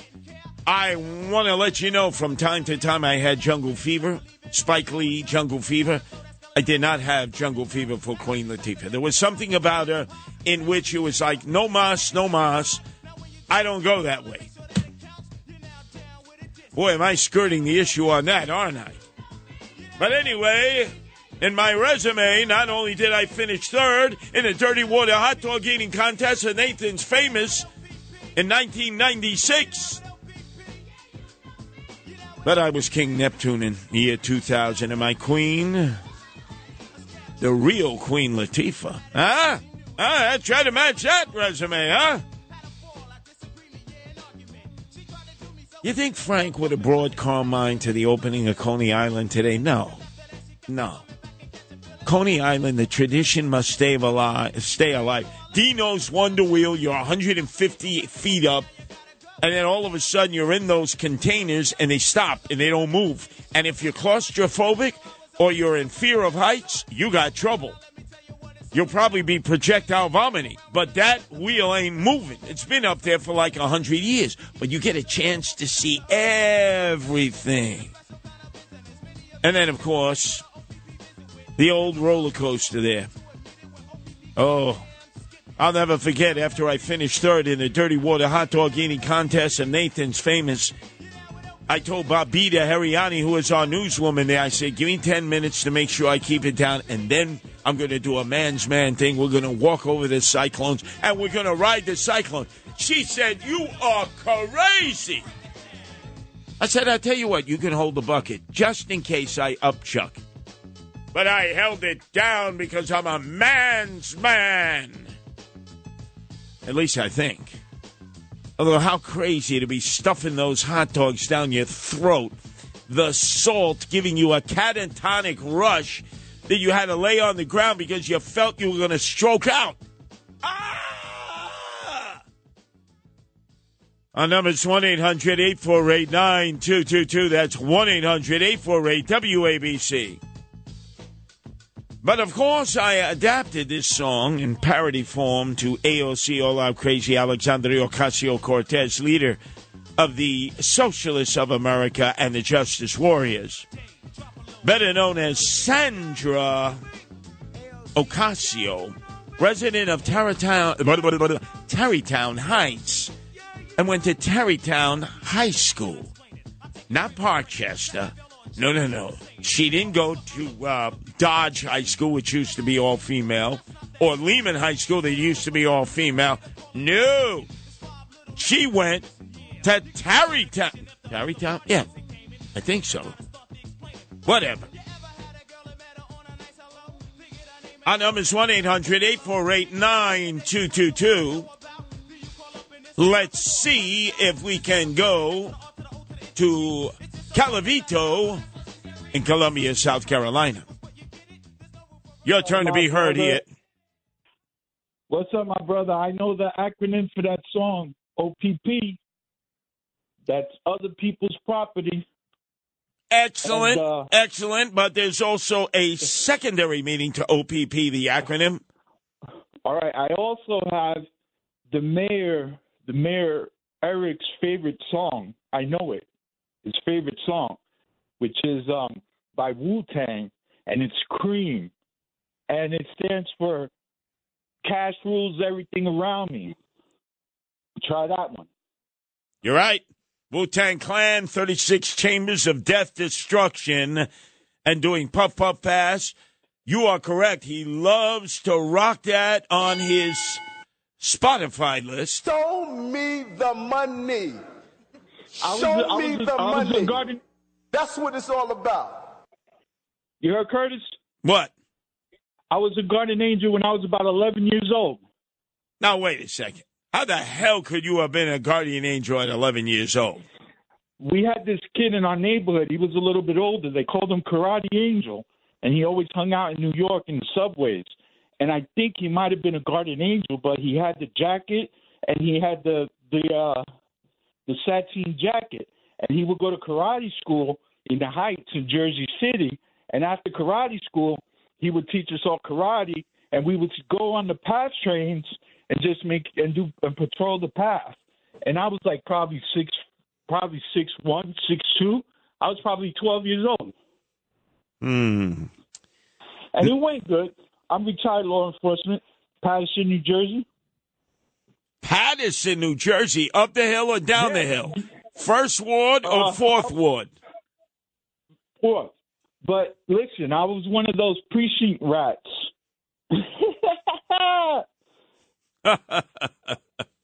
But by the way, let me ask you. You haven't said anything this week.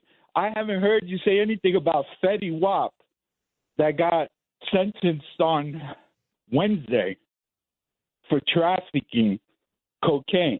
Wait a second. Hold on a second. Hold on a second. I got to get my feel of Fetty Wap. I got to close my eye. He has that song called Trap Queen. It was the #1 song for like a year. He's from Patterson. No, he's from 12th Ave. I know that, but we're not talking drag queen. Curtis, you are the man, baby. Hold on a second. Here we go. Little Fetty. Yo, in the house. Fetty Wap. That's right, man. Bring down the house. It's Fetty. Benjamin's all in my pocket. I traded in my truths for some robbers. You playing Batman, Fetty's gonna rob him. Hey, I got a Glock in my Rari. Hey, 17 shots, no 38. I got a Glock in my Rari. 17 shots, no 38. She's mine. Wonder when she'll be mine. She walk past like praise, rewind to see that one more time. And I got this soda. Ruby boys, they know us. All fast money, no slow bucks. No one can. Then the girly shaking the booty, doing the old rap routine, money in his hand. Dom Perignon. Let me hear a little more of that Fetty with his eyes sort of like circulating in, out, and all around. Then he got his BBDs hanging down his tuchus. He gets out of his drive, where he's pimping behind the wheel, driving with one finger. Then he gets out and he looks around and he goes, you know who I am? I'm Fetty Wap. Meantime, you're doing 6 years. Why? You didn't make enough money? You were bringing in kilos of cocaine? And notice, he didn't do it in Patterson. He did it in Long Island.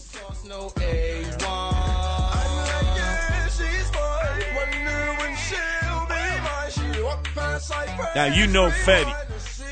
Fetty's going to be somebody's Maytag in jail, man. You remember the towers, right, Curtis? Yep.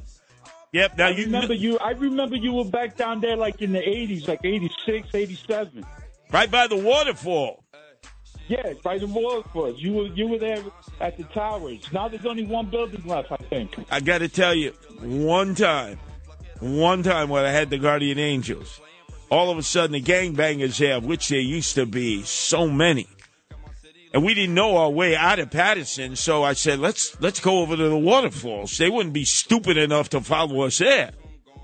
And then all of a sudden they did follow us there, and I thought we'd have to go over the waterfalls in a barrel. What do you think the chances of surviving would have been?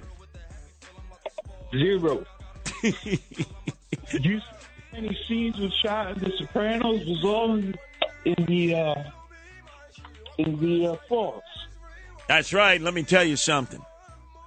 That's the most amazing thing about Patterson. In the middle of this urban landscape that's really on the down low in bad shape, they got this magnificent waterfall. The only other place I've seen this is Spokane, Washington. Downtown, they got a waterfall in the middle of the park, which is as magnificent as the falls in Patterson.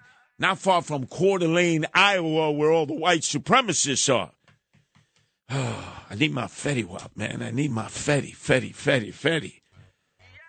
Yeah, here he is.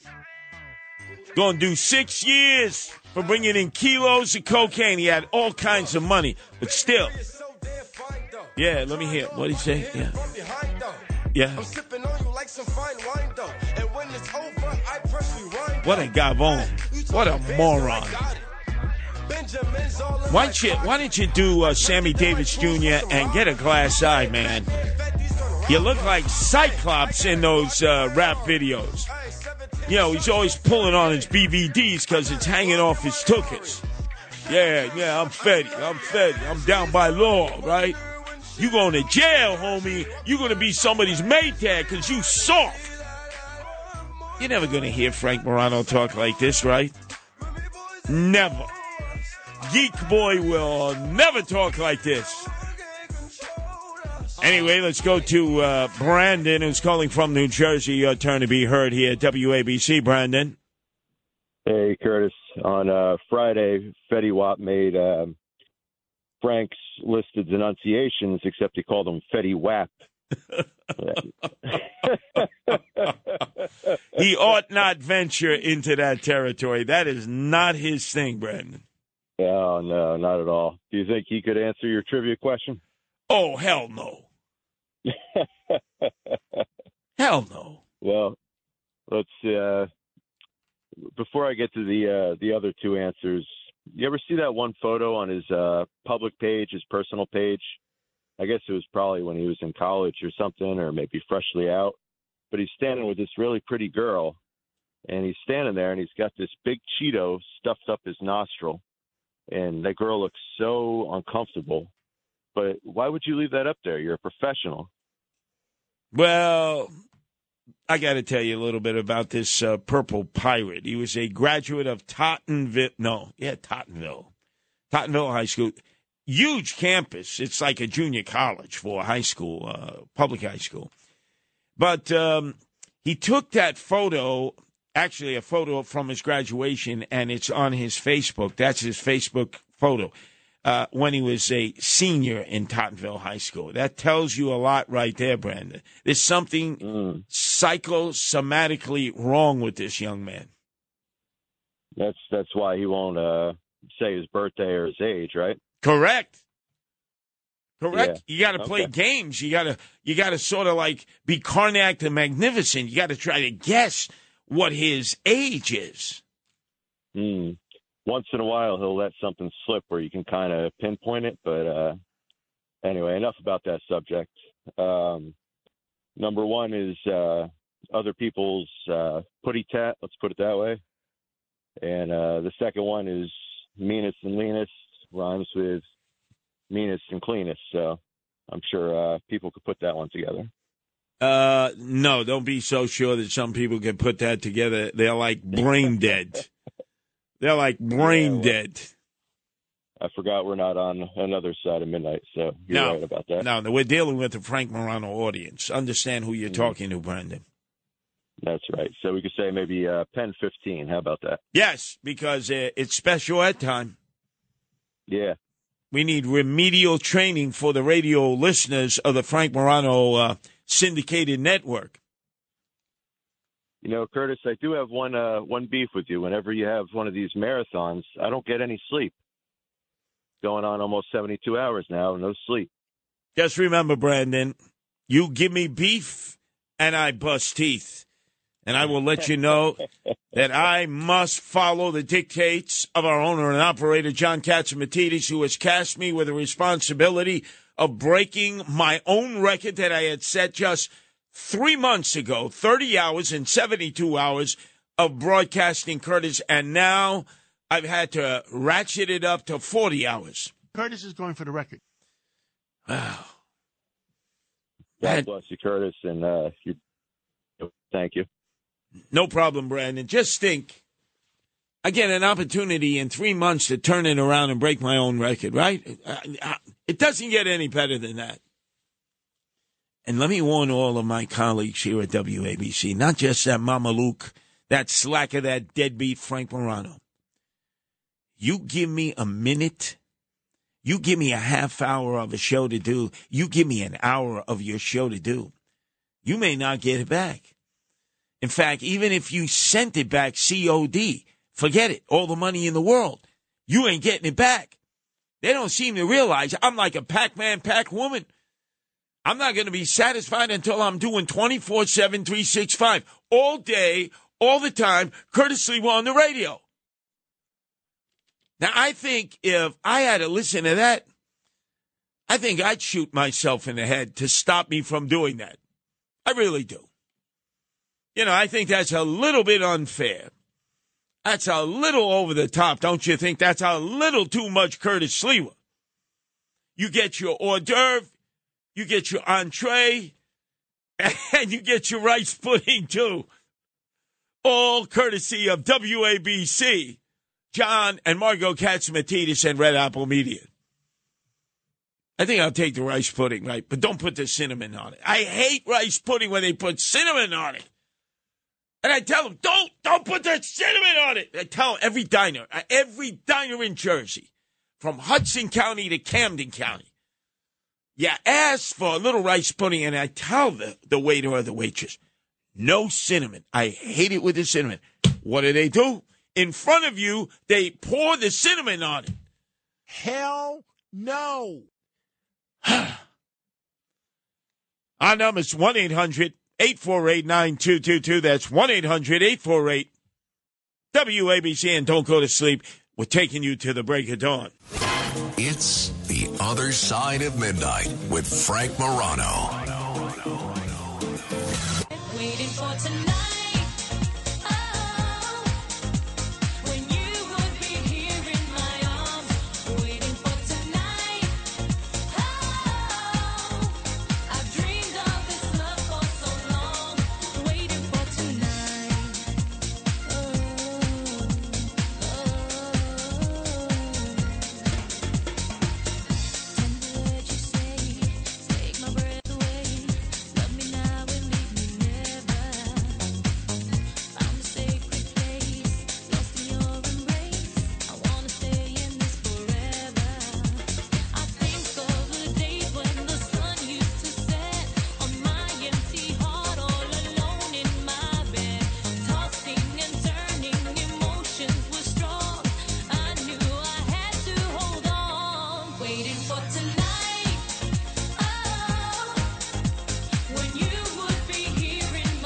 Now, who is this? Diva of all divas. No, it's not Mariah Carey.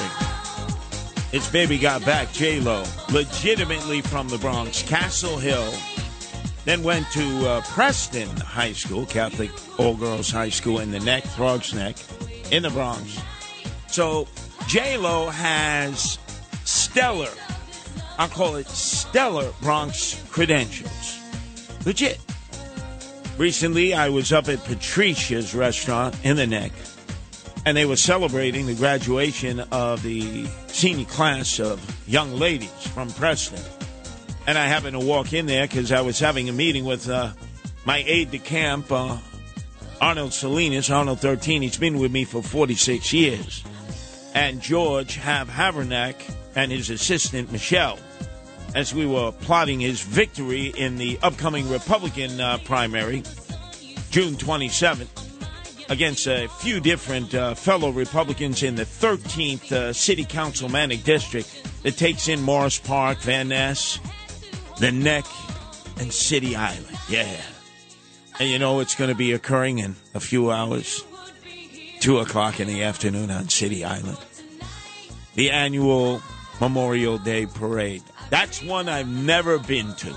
I must admit, I've been to most, but not to City Island. And if I remember correctly, maybe some of you can correct me, that after that fake, phony, fraudulent Fugazi from the Bronx, AOC, all-out crazy, Alexandria Ocasio-Cortez, leader of the Socialists and the Justice Warriors, beat Joe Crowley, was never in his district but living in Arlington, Virginia. Remember, he was in the queue. He was going to replace Nancy Pelosi. There would have never been a Hakeem Jeffries if Joe Crowley had remained in place.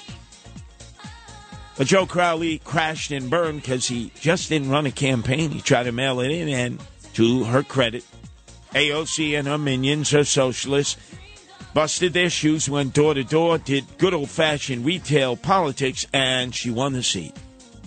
And I think it was in that first term she actually went to the Memorial Day Parade on City Island. If I'm correct or wrong, please give me some constructive criticism or pat me on the back so hard I've got to go for a chiropractic adjustment in a few hours.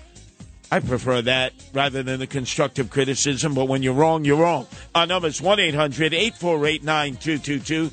That's 1-800-848-WABC. The reason I bring that up is, just like George Santos has been a fraud all of his life, to a great degree, Sandy Ocasio, yeah, that's her name, Sandy Ocasio, when she went to Yorktown Heights High School in Westchester, she didn't go to Preston in the Bronx. She didn't go to Dodge, the old all-girls high school near Bronx Zoo. And she didn't go to Lehman, which used to be the old girls high school in the Bronx near the reservoir near Kingsbridge. No, she went to Yorktown Heights. And she was Sandy Ocasio. By the way, whose mother has fled Westchester and moved down to Florida. And when a reporter caught up with her and said, why would you have left Westchester? You lived in a nice area of Yorktown Heights. Why did you come down to the Panhandle near Pensacola in Florida? And she said to the reporter, quote, unquote, I wasn't going to be stupid anymore and pay all these taxes in Westchester and New York State. I came to live in Florida. And it's a better quality of life. Mother of AOC, all-out crazy, Alexandria Ocasio-Cortez. But I will tell you this, when I was walking in the College Point Memorial Day Parade, of which I've done that with the Guardian Angels each and every year, it dawned on me that, hey, wait a second, Curtis, we never really see the congressperson who represents this area. You know, it's not like I got the maps memorized in the back of my medulla and cerebellum. So today I double-checked, I triple-checked, I quadruple-checked with the masses, and I said, who's your congressperson here? And they said, AOC. Do you ever see it? No. You think she can find College Point with a GPS? No. Does she even know that it's part of the city of New York? Never mind her district? No.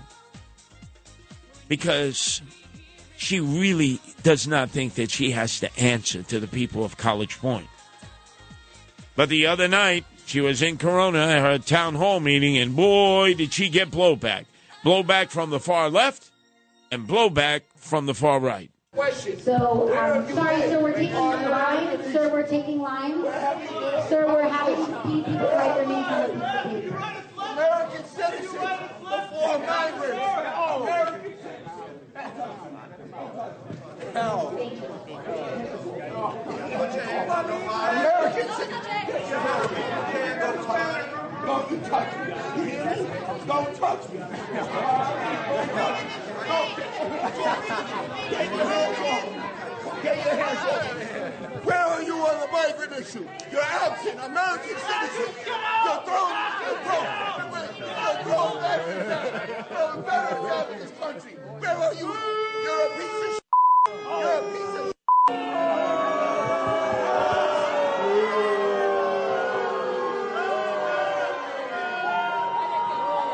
What is this, WWE? God. Now, that was from the right. That was from the far, far right. There was a guy there who AOC describes as a perpetual pain in her tuchus, her dupa, who she ordered the police, right? Someone she never deals with, the police. She hates the police. She defunds the police. She wants to remove the police. But in this case, she told the police, under no circumstance are you going to let this fellow socialist of mine come into my town hall meeting. And so he was blocked. He was not provided access. The egress was denied to him. Hang out here if you want. Well, why can't he go in? I'm telling you, he can't go in. That's why. Why is that? Because I'm telling you, they can't go in. So he's not allowed in? Yes, he's not allowed in. Why? I'm telling you, he's not allowed in. Why? I don't think reason. I'm telling you, he's not allowed in. So that's the reason. If you want to hang out here, hang out here. Thank you. It's just kind of ridiculous to me. They're not giving me any kind of reason whatsoever. They just escorted me out. I registered for this. I'm a constituent, and they're not allowing me in. Unfortunately, I do not personally make the rules. It's their event, and they can invite or uninvite. But you can wait over here for now. Maybe they'll change something. Okay. No problem.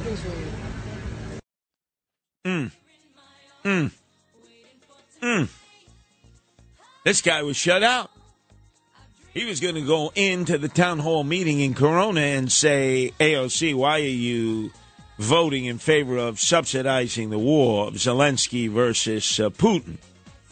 There are many on the far left and far right who share that viewpoint, that aid and that tactical air support we give Zelensky should stop.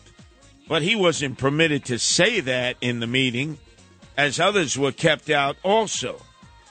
But then it sort of takes us back to previous town hall meetings when she sits up on the stage, she rocks her feet back and forth, and then she lollygags. All right, listen, okay, listen.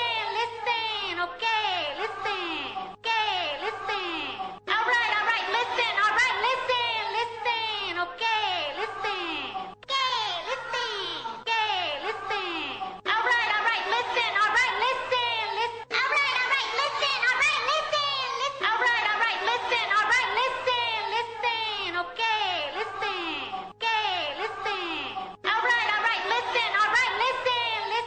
All right, enough. I'm ready to, hang myself. God, what a voice. Whew. Not ready for prime time. Not ready for prime time. And yet the crowd was packed to the rafters at this town hall meeting of AOC, All Out Crazy, Alexandria Ocasio-Cortez, and Corona. And the crowd turned on one another like piranha. Those on the far left and those on the far right. If you do not support this, it is not your turn. I thought you waste your turn. Why'd you waste your time? And then a heckler told AOC to be more like, oh, this had to really hurt Frank's favorite. In his mind, he views her as a sweetheart. Tulsi Gabbard, lady in white, who has that gray streak in her hair, just like Frank has now, in solidarity with Tulsi. There will be no neighbors if there's a nuclear bomb. You voted to mobilize and send money to Ukrainian Nazis. You're a coward. You're a progressive socialist. Where are you against the war mobilization? He's telling the right truth. You have done nothing. Tulsi Gabbard has shown guts where you've shown cowardice. I believed in you, and you became the very thing you sought to fight against. That's what you've become.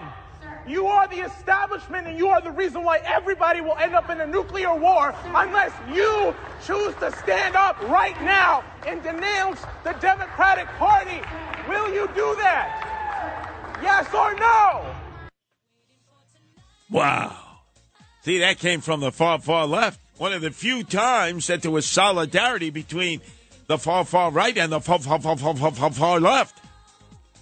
Can I hear that last one again? Boy, that's a fellow socialist there. It's almost like when you used to go to Communist Party meetings, American Communist Party meetings, like I was apt to do when I was a young adult, and you'd have Stalinists screaming at Trotskyites, thinking that they were the worst of the worst, when really their enemy were the capitalists, right? But not here. Oh, no. This socialist turned on the queen of socialists. And he wasn't gonna take it anymore, AOC. Hola, crazy Alexandria Ocasio-Cortez. There will be no neighbors if there's a nuclear bomb. You voted to mobilize and send money to Ukrainian Nazis. You're a coward. You're a progressive socialist. Where are you against the war mobilization? He's telling the right truth. You have done nothing. Tulsi Gabbard has shown guts where you've shown cowardice.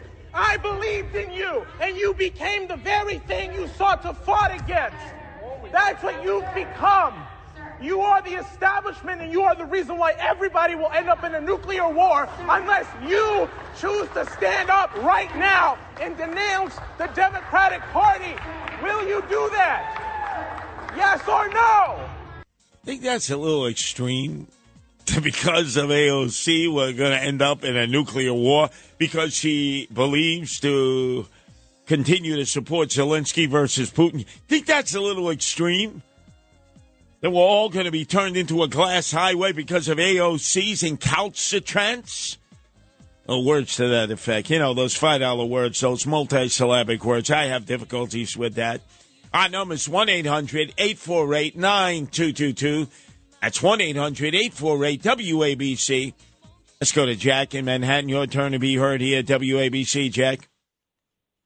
Good morning, Curtis. I know this is a few segments ago, but I was wondering if you knew what transpired with Charles McCord when he announced he was leaving. It seemed that Imus was surprised and pissed. And if anybody could write a tell-all book, it would be Charles McCord, but I think he's too much of a gentleman to do that.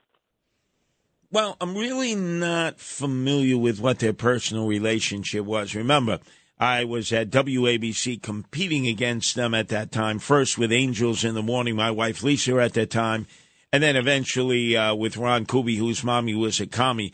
I think the way it was related to me is that McCord really wanted to go and live in Missouri. I'm not sure where in Missouri, but apparently either he spent a lot of time there or he was born there. He's in Arkansas. Oh, Arkansas, okay. Didn't quite understand that kind of a riff. It had to be more than just wanting to be back in Arkansas. It had to be that probably they had run their time. It's very difficult to work together as a team or to have a partner without eventually things falling apart. I just speak from personal experience on that. Towards the end, I think Deirdre was pulling the strings a lot. I think she was behind the scenes pulling a lot of strings. And, Imus was a chameleon. Whatever was popular at the time, that's what his big thing was. Yeah. And, that's what I didn't like about him. He was great. Don't get me wrong. He was hysterical. I wish he had done all his old shtick from the 70s, which was hysterical. But in the end, he just was just an angry guy. He was just angry, That was part of the problem because, Jack, you would only get sort of snippets of that in his broadcast. That's the way he was when the mic was not hot and he was off mic. Oh, he was nasty to deal with. I mean, nasty. And don't be in the same room with him. He wouldn't hesitate to pull out his loaded gun and blast you into the hereafter and then blame it on PTSD. And you'd say, PTSD? Did you serve in the military? Yeah. I think he served in the Marines. He served in the band. But I can't imagine he had PTSD from being in the band. But you never know, right? You just never know. It's The Other Side of Midnight with Frank Morano.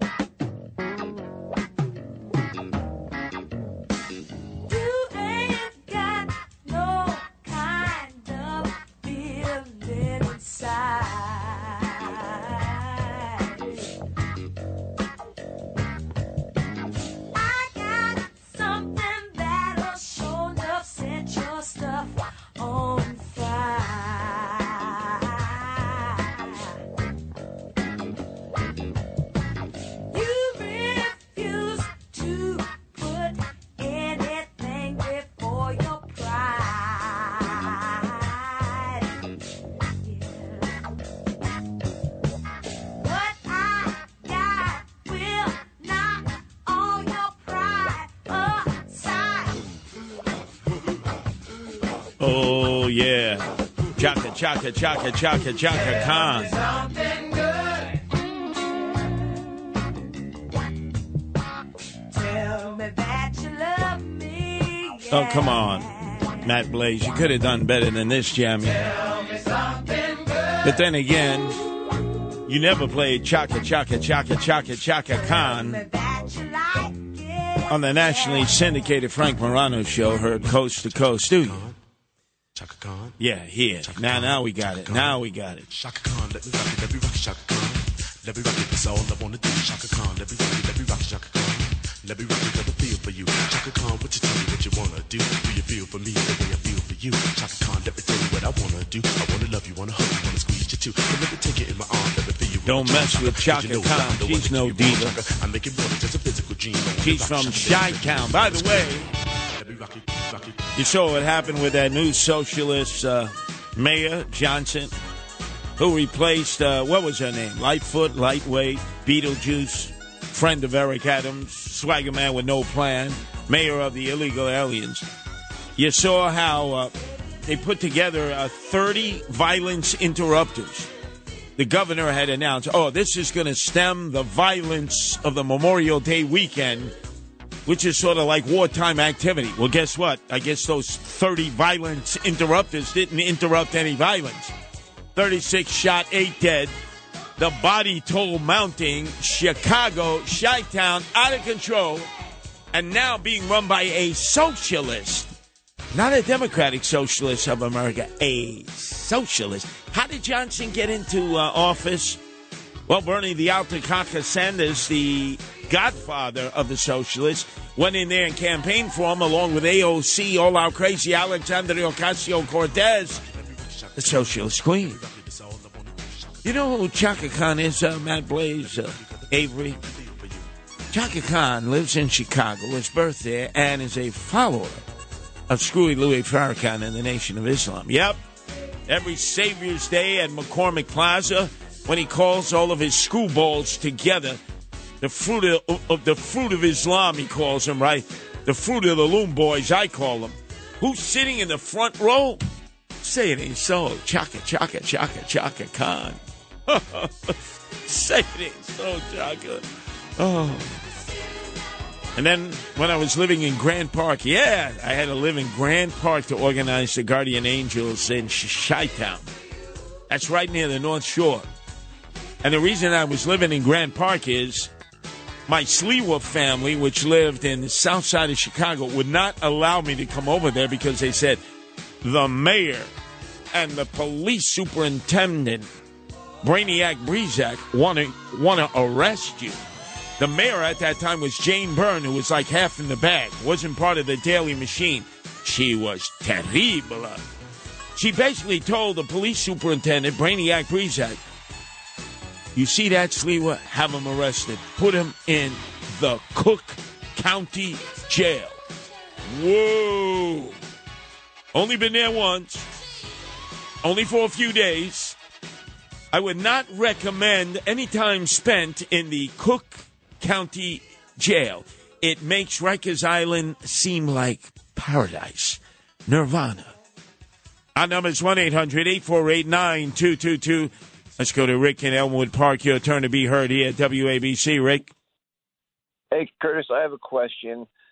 Do Matt Blaze and Frank Morano hate animals? And let me give you the context.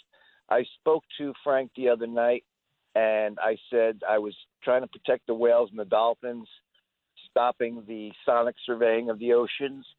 And he let me talk for a minute, and then he said, Matt Blaze has heard enough from you, and he hung up. Does Matt have an explanation for that? So, Rick, let me get this straight. The Mama Luke, Frank Morano, introduced you to Mr. Click? Yeah. Wow. You know, just for that reason, and that reason alone, I am going to dedicate the next hour to the whales, to the dolphins, and to the sharks.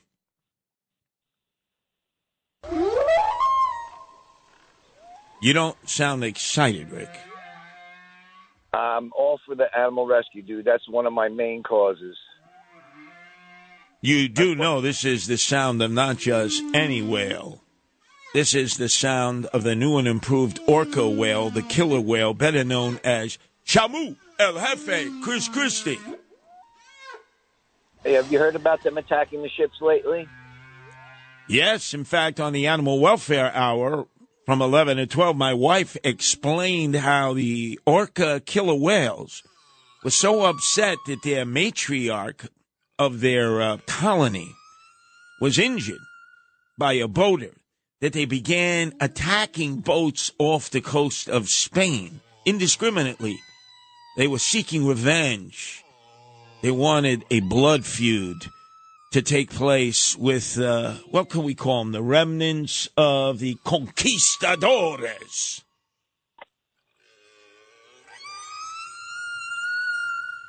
Yeah, I have a theory. Rick, in honor of you, the next hour will be spent talking about the crisis of God's largest mammals, the whales. Would you like to hear about the humpback whales or the sperm whales, Rick? Actually, I have an alternative theory to why the orcas are attacking ships. I think it might have to do with the sonic surveying that's bothering so many whales and hurting so many whales. So you mean all of a sudden they got together and bum rushed the various boats that were sailing off the coast of Spain? How can they send the message that they can't live in an environment with constant noise? It's very astute of you, Rick. It's very cogent of you, Rick. It's very deep of you, Rick. We will discuss this at length. Let me give credit where credit is due. Saturdays, I'm on 1 hour with Anthony Weiner, left versus right, 3 to 4. And that was all part of my attempt that I'm in the middle of to fulfill what John Catsimatidis has asked me to do. Look, here's Matt. Curtis is going for the record. Here's Matt. Yeah, what are you pleasurizing yourself? I mean, is that a difficult cut to get? You would think you would have that cut at the ready, right? Curtis is going for the record. Do I have to give you the cue? Curtis is going for the record. And that'll be 40 hours out of 72 hours of broadcasting, 40 hours out of a 3-hour broadcast, 3-day broadcast time, in which I was doing some of it AM, some of it PM, some of it in bits and pieces, and some of it in long form as I take you to the break of dawn. Nobody going to sleep. But my colleague, our colleague, Rob Astorino, did an outstanding job on Saturday from 4 to 5. He had a guest on, a female guest, who really was able to critique for an average listener what was going on in terms of the life of whales, the life of porpoises, the life of dolphins, how they have been so addled and distressed by what the green team is doing to them. I cannot blame this on AOC, all-out crazy Alexandria Ocasio-Cortez. She certainly has encouraged green energy, so have I, but it's time to put the skids on this. Stop any further assembling of those massive turbines that are attached to the windmills 6 miles off the coast until it can be better studied and understood as to whether that is what is causing so much harm to the whale community and colonies, and to the dolphins, and to the porpoises, and no doubt to the whole ecosystem. 1-800-848-9222. And in addition, we're going to have to talk a little bit about the continued collapse of Fortune 500 companies that hook on to transgenders. Men, women, frozen vegetables, he, she, me, they, whatever you want to call them, at the spur of the moment. You know, it's cute at first. It was entertaining for a while. Now it's caused measurable fiscal grief for any corporations that think they're going to be hip, happening, attract new clientele, promote an old product to a new generation. Not quite so fast. It's The Other Side of Midnight with Frank Morano.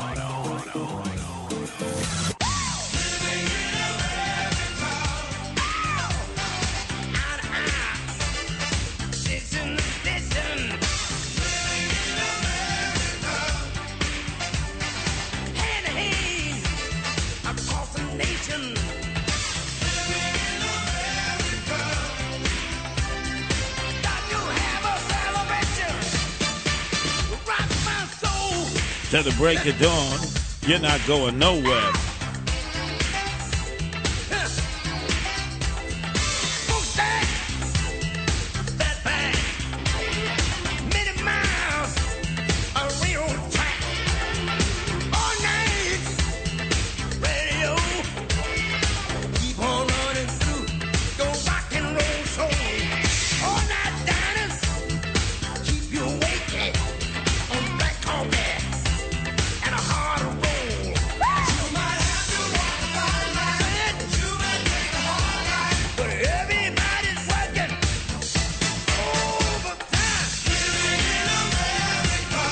To the break of dawn, nobody goes to sleep on me. Oh, no.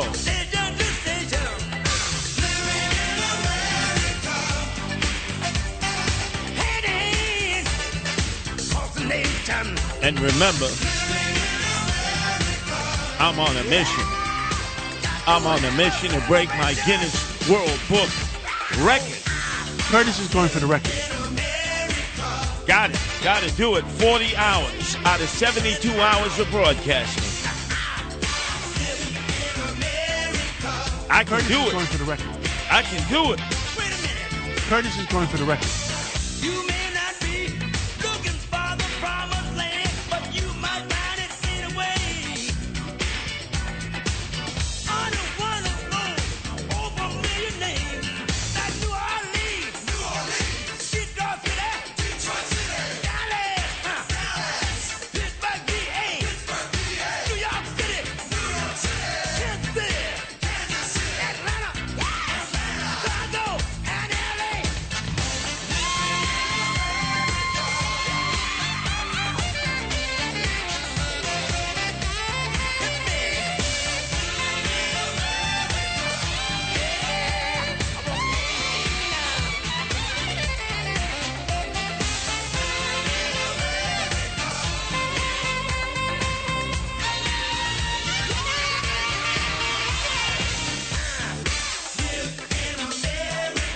Andale. They come in as we speak. Busloads of illegal aliens invading our country and gaining access to our city. Where are they being unloaded? In front of the Roosevelt Hotel, where they're being processed, and then eventually they'll be circulated throughout the 5 boroughs or into surrounding suburbs of New York State, where other than Westchester County, where George Latimer, that poo-putt, wants them, every other county executive has said no. Most recently, on Friday, at 5 o'clock, Steve Ballone, the last holdout, decided no mas, no mas. He needed an executive order put through this county legislature that said no illegal aliens from New York City. No mas, no mas, no mas.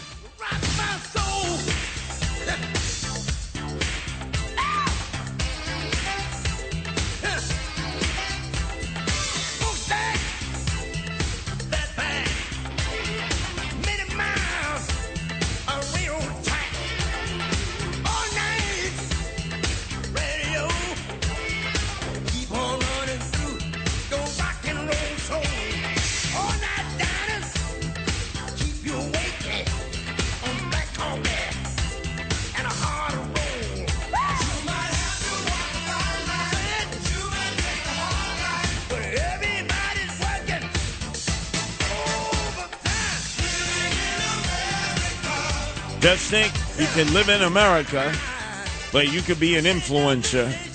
You could have an Instagram account of 10 million. And you could be so freaky-deaky, so off the hook, so confusing, that you can bring down Fortune 500 companies. Could I hear again, a year ago, Dylan Mulvaney, crazy, erratic, out of his mind, I don't know which pronoun to use, talking gibberish, and suddenly from that gibberish went on to become an influencer for transgender Anheuser-Busch. So I recently told my parents that I may be a little bit romantically interested in women. And that was a big shock for them, considering the past 10 years of coming out as gay, then queer, then non-binary, then trans. And I think it was just a bit of a shock.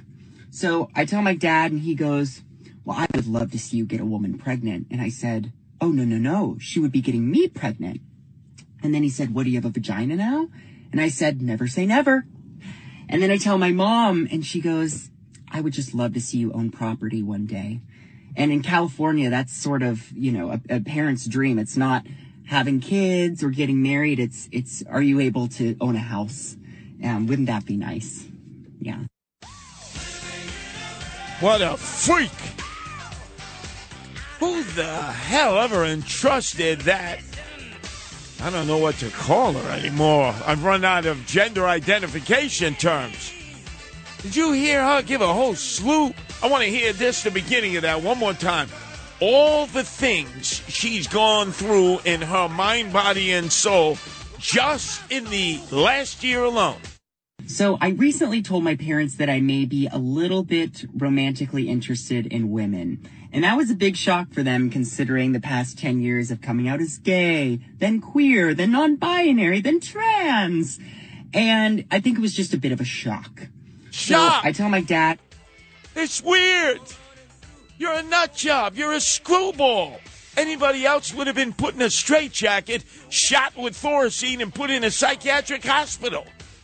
But oh no, Dylan Mulvaney became the number one influencer in America and single-handedly has taken down Anheuser-Busch.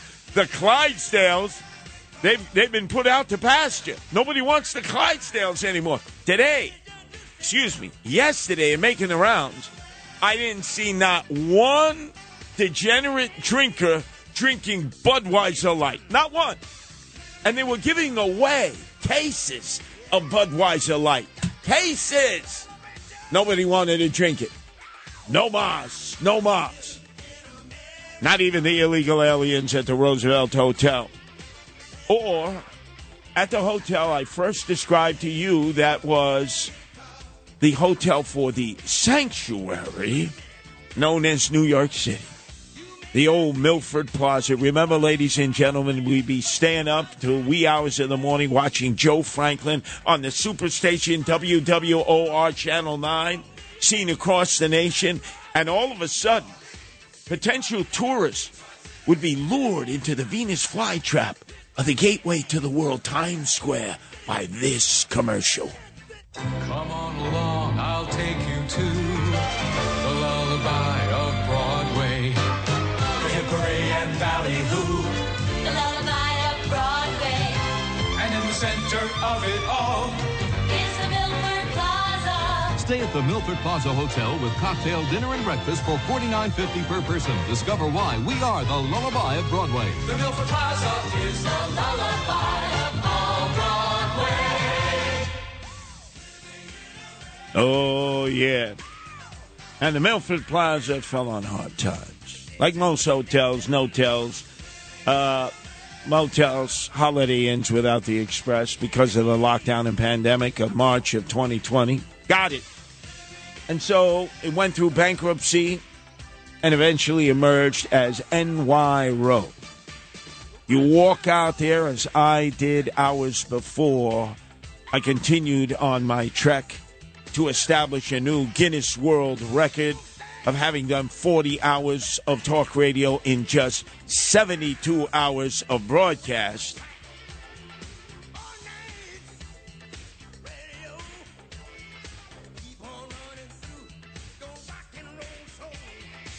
Look at that. You can't find it. Curtis is going for the record. My God. You know, it doesn't require being a Mensa board operator here. Hey, we almost there, Curtis, man. I know. Get ready to land the plane, man. Man, let me tell you something. He's not used to doing this with Frank Morano. You know, it's so predictable, right? I move in a million different directions at the same time, and Matt Blaze is looking at me like, which way did he go? Which way is he going? Which way did he go? You ready to lock it down? Damn right. We're going to lock down that Milford Plaza, a.k.a. NY Row, filled to the brim with Venezuelans, single, able-bodied Venezuelans who are laughing at us, wearing designer clothes, high-priced watches. They already have iPhones, smartphones. They haven't lived in Venezuela in the past 7 years. They fled when Hugo Chavez died of stomach cancer because he insisted on going to Cuba for medical treatment instead of Miami, and then he died. And he appointed Maduro, the bus driver from Caracas, and there was fears of a civil war, so a lot of Venezuelans fled.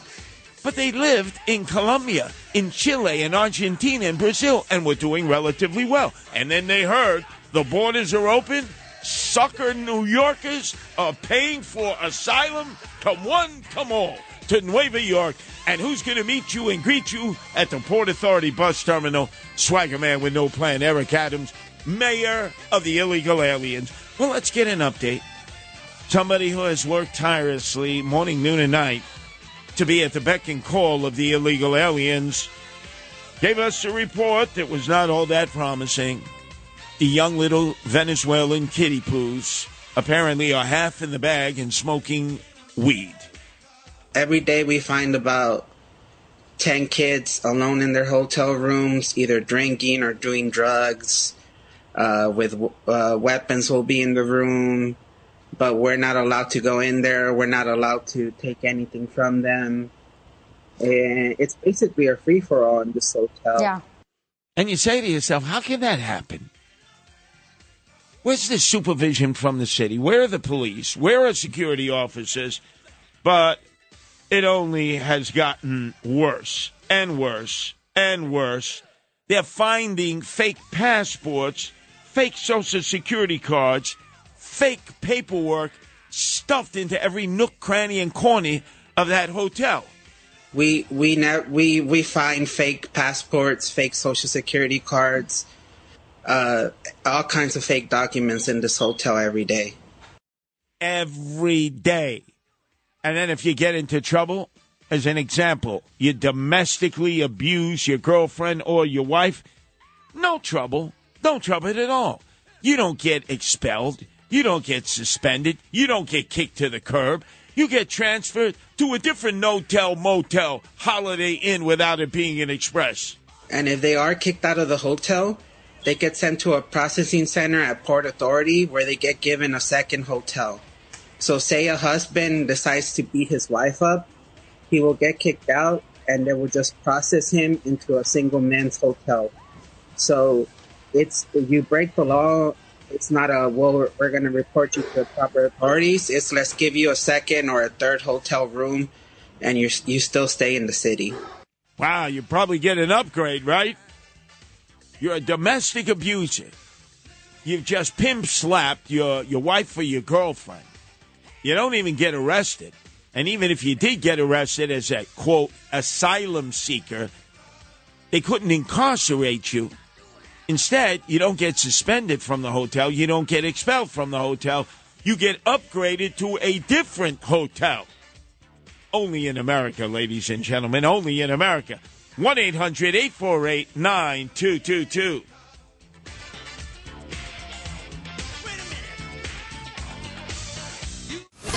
It's The Other Side of Midnight with Frank Morano.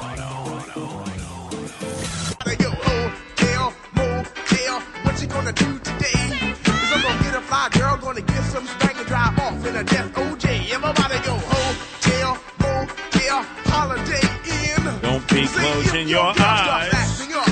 Then you take a friend, a Master G, or my mellow. To 5 o'clock, and then the news hour with Noam Laden. Who knows if Noam? No, Layman? Who? Oh, Alec Barnard, the Marilyn Manson night producer of The Other Side of Midnight with Frank Morano. It's spelled with an A-L-E-C. Oh, boy. Are we in for a treat? Not really. And then I'll be joined by John Catsimatidis for the 4 hours where we're substituting for Sid Rosenberg, who's putting on lotion at the ocean in the Irish Riviera as he returns to Belle Harbor, where his pipes had burst right before Christmas, and he has been like a illegal alien, going from no-tell, motel, Holiday Inn without the Express, Motel 6, Super 8, Top Shelf, no star, 3-star, 5-star hotels. He's finally back home where he needs to stay, because when he's roaming around, he's bumping into illegals who actually, they say to Sid Rosenberg down at the desk, sorry, no room in this inn. What do you mean? Well, we got illegal aliens in from Colombia. We got illegal aliens in from El Salvador, Honduras. We have illegal aliens in from Bolivia. Sorry, no room at the inn for you, Sid Rosenberg. And that's the problem, is that we have all these hotels that are not available for tourists, the tourist dollars that we desperately need. And without the tourists, well, let's face it, it's going to be a month of Sundays before this economy rights from the wrong and gets back on track. But let's go right to the phones. To Robert, who's calling from Suffolk County. Your turn to be heard here on WABC, Robert. Hey, Curtis. Americans can have illegal aliens arrested. What do you mean they could be? They can have them arrested? Very easily. Any jurisdiction that has its own police force or state police in states that are willing to do it can detain illegal aliens, migrants, for up to 72 hours without charge. Fingerprint, photograph, do background checks. And when one of them has forged documents or they pop as a terrorist, a criminal, a fugitive, whatever the case, they can be held. And then the jurisdiction can apply directly to the federal court to deport the illegal alien, and they can hold them. They don't have to turn them over to ICE, where they're going to be redistributed throughout the country. Now, Robert, you're saying they could do it, but you know they're not going to do it. Some will, some can. Well, who? Give me an example of anybody who's actually been proactive and has moved to do enforcement as you say the law allows them to do with illegal aliens. Curtis, you know it's always been, is now, and will be a law enforcement problem.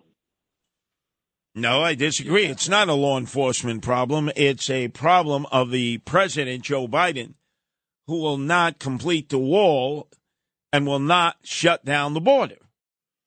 And we know why that is. Going on the old reality that if you want an increased number of persons who are voting as Democrats, the quickest way to get them is to bring in the illegal aliens, normalize them, naturalize them. At some point, they'll be eligible to vote first in municipal elections, local elections, then state elections, and maybe at some point federal elections. Right now, they're focused on those that have work visas and those that have green cards, and they've tried to shove that through the city council. They were successful. They had a majority. The mayor signed it into law. Thank God, a series of Republicans led by Congresswoman Molly Atakis and the former state chairman of the GOP, Langworthy, went to court and got a restraining order on that. Or in municipal elections, these upcoming city councilmanic elections, in addition to the normal people registered, people who had green cards or work visas would be able to vote. That's crazy. Let's go to Robert, who's calling from Manhattan. Your turn to be heard here at WABC. Bobby. Good morning, Curtis.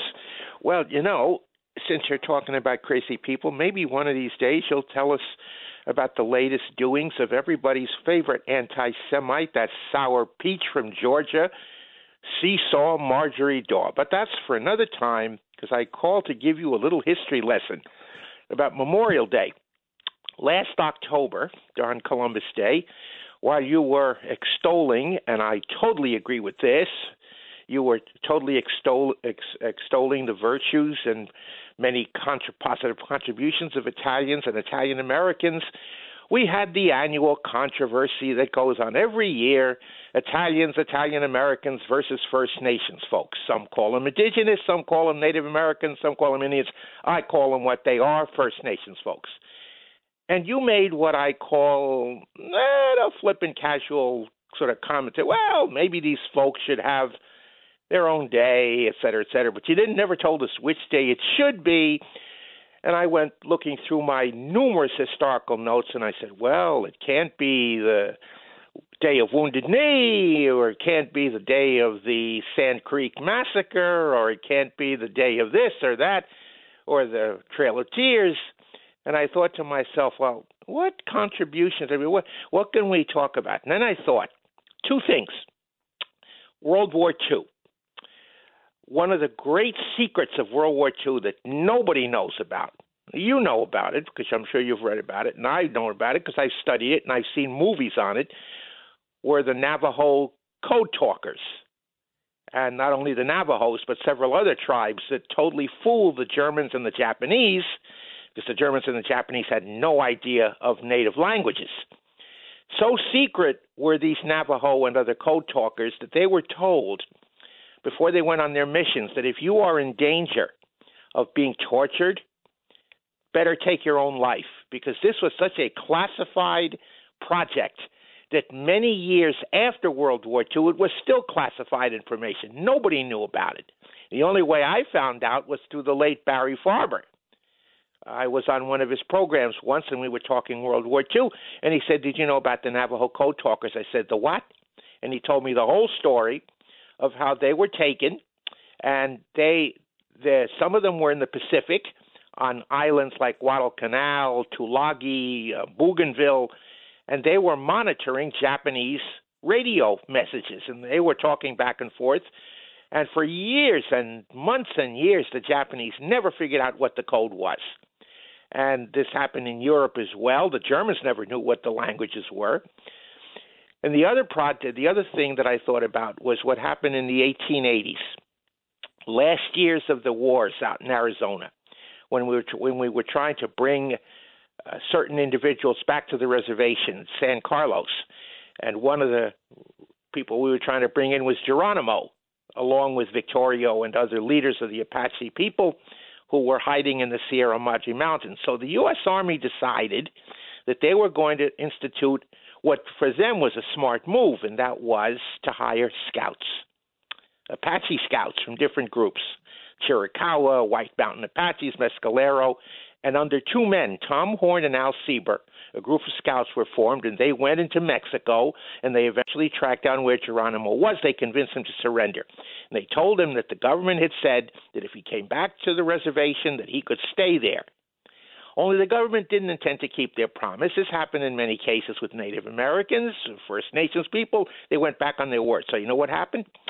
All of the scouts and all of their families were put on the same train that took Geronimo and his followers and their families from a train station in Holbrook, Arizona, all the way to Florida, to a hellhole called Fort Marion, which was infested with malaria and dysentery, and they died like flies.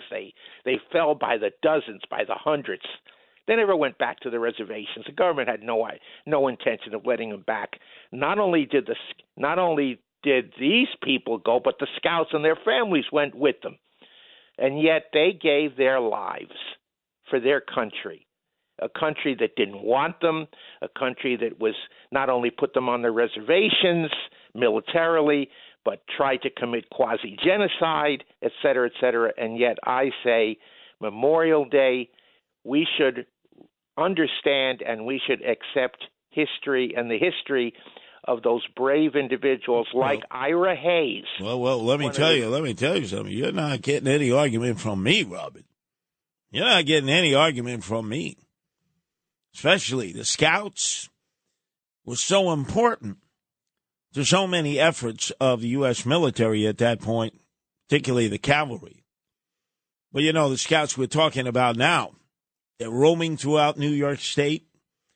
We've been told, I broke this story last week exclusively here on WABC, as I've broken so many stories involving these illegal aliens, that the theater organizations, the companies involved in film production, TV, and movies have had to stop any and all of their productions because of this writer's strike. And supposedly they were volunteering their scouts for film locations to the city's agency of the homeless, Department of Homeless Services, so that they could go out and find new locations to be able to lease or rent without telling any of you. That never turned out to be volunteer work. It was a quid pro quo. The owners and operators of those companies were paying their personnel to go out and scout locations for Eric Adams, swagger man with no plan, and clearly they expected some benefits in return. And you see, you learn the rest of the story. So I pimped his ride. Notice how I conflated the Indians, the way we mistreated them, into what we eventually did in terms of having scouts for our movie industry. Now, a lot of you are saying, what the hell are you talking about? So I think we'll get back to the whales, how they're increasingly being found dead, rolled up on the beaches, from South Carolina through Virginia, the Jersey Shore, South Shore of Long Island. And there was a program on Saturday that addressed that extensively, Rob Astorino's show. I'll just give you a little potpourri of that coming up.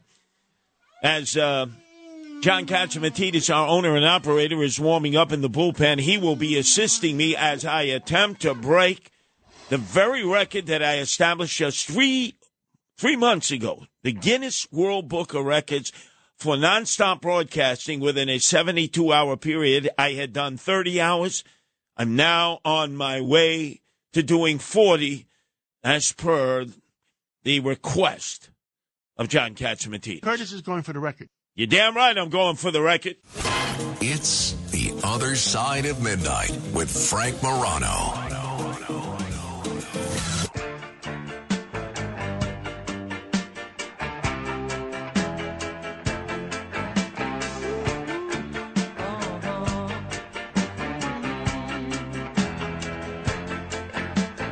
Anthony works in the grocery store.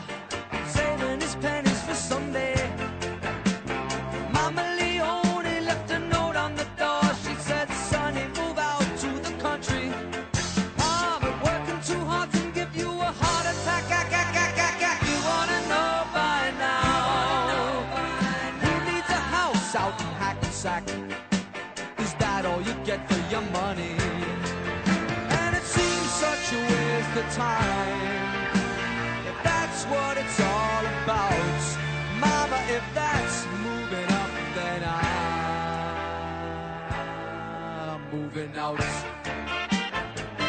I'm moving out.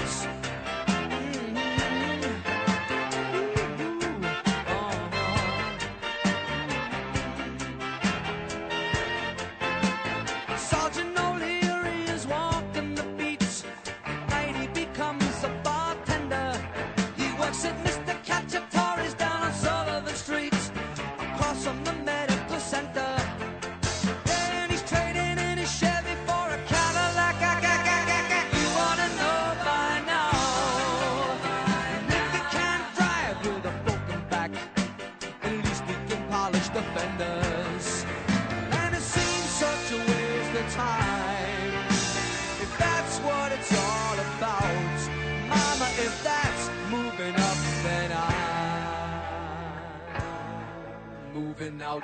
Oh, yeah, Billy Joel is moving out of the Hamptons, and he's heading where? Florida. Like it seems everybody else is feeling the fear, and then they're getting involved in the flight. The exodus continues. Things are not improving to the level that they should. And this illegal alien issue is stymieing us. It is like really wearing down the structure of government that was meant to give the basic services to the people who are born and raised in America or become naturalized citizens.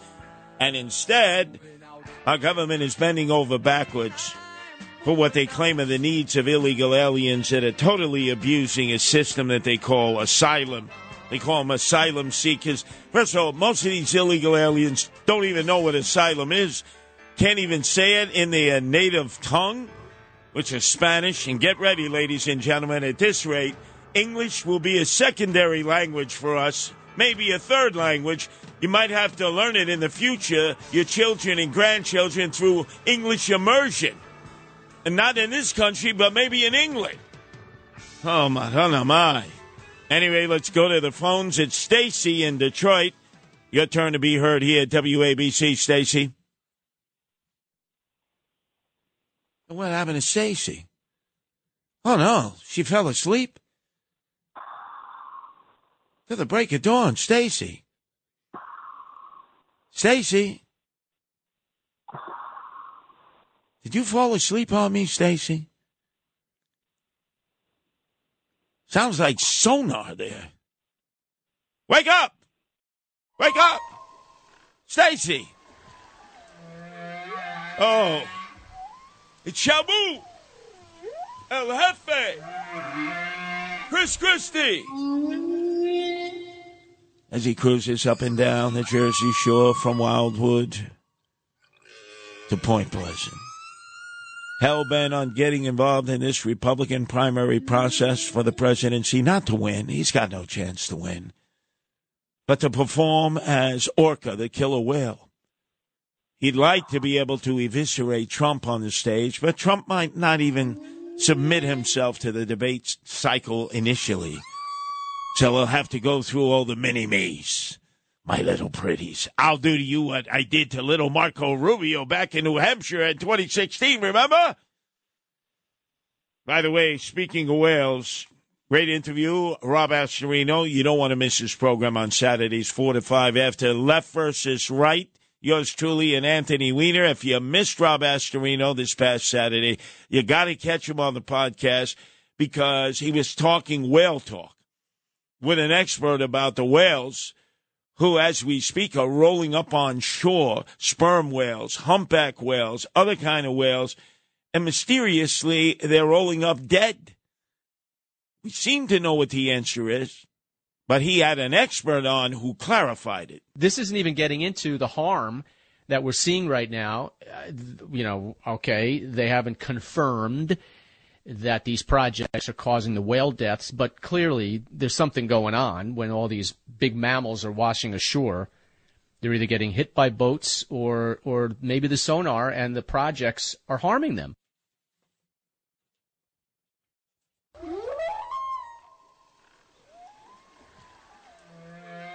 Excellent observations. And then he went on in great detail as to what is happening all throughout our tri-state area and beyond. Anyway, let's go, if we can, to Joe, who's calling from New Jersey. Your turn to be heard here at WABC, Giuseppe. Hello? Yes, Joe.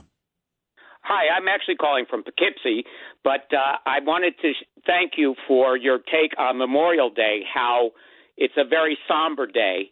And even though I never saw combat, I had two of my close friends get killed in naval aviation accidents, and one was Steve and one was Bob. And I saw Steve just before he died, and he asked me if I didn't want to go on the airplane that blew up. And I flew in that airplane the day before. So even before I went to flight school, I'm in Arlington National Cemetery giving the flag to his fiancée.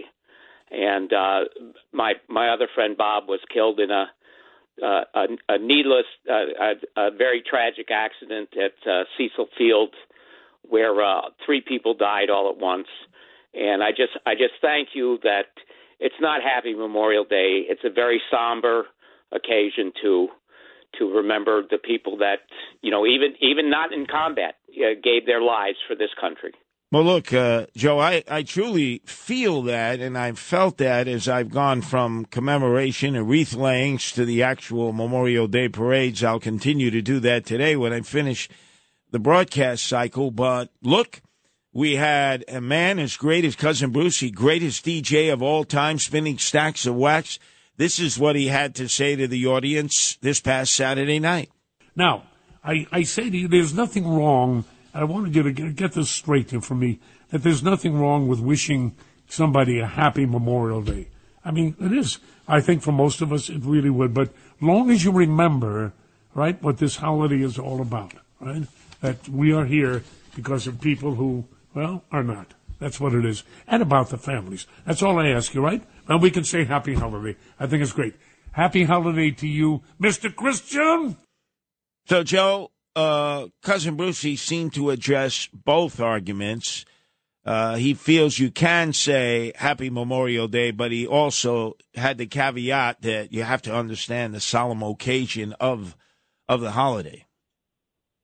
But I think he's not experienced.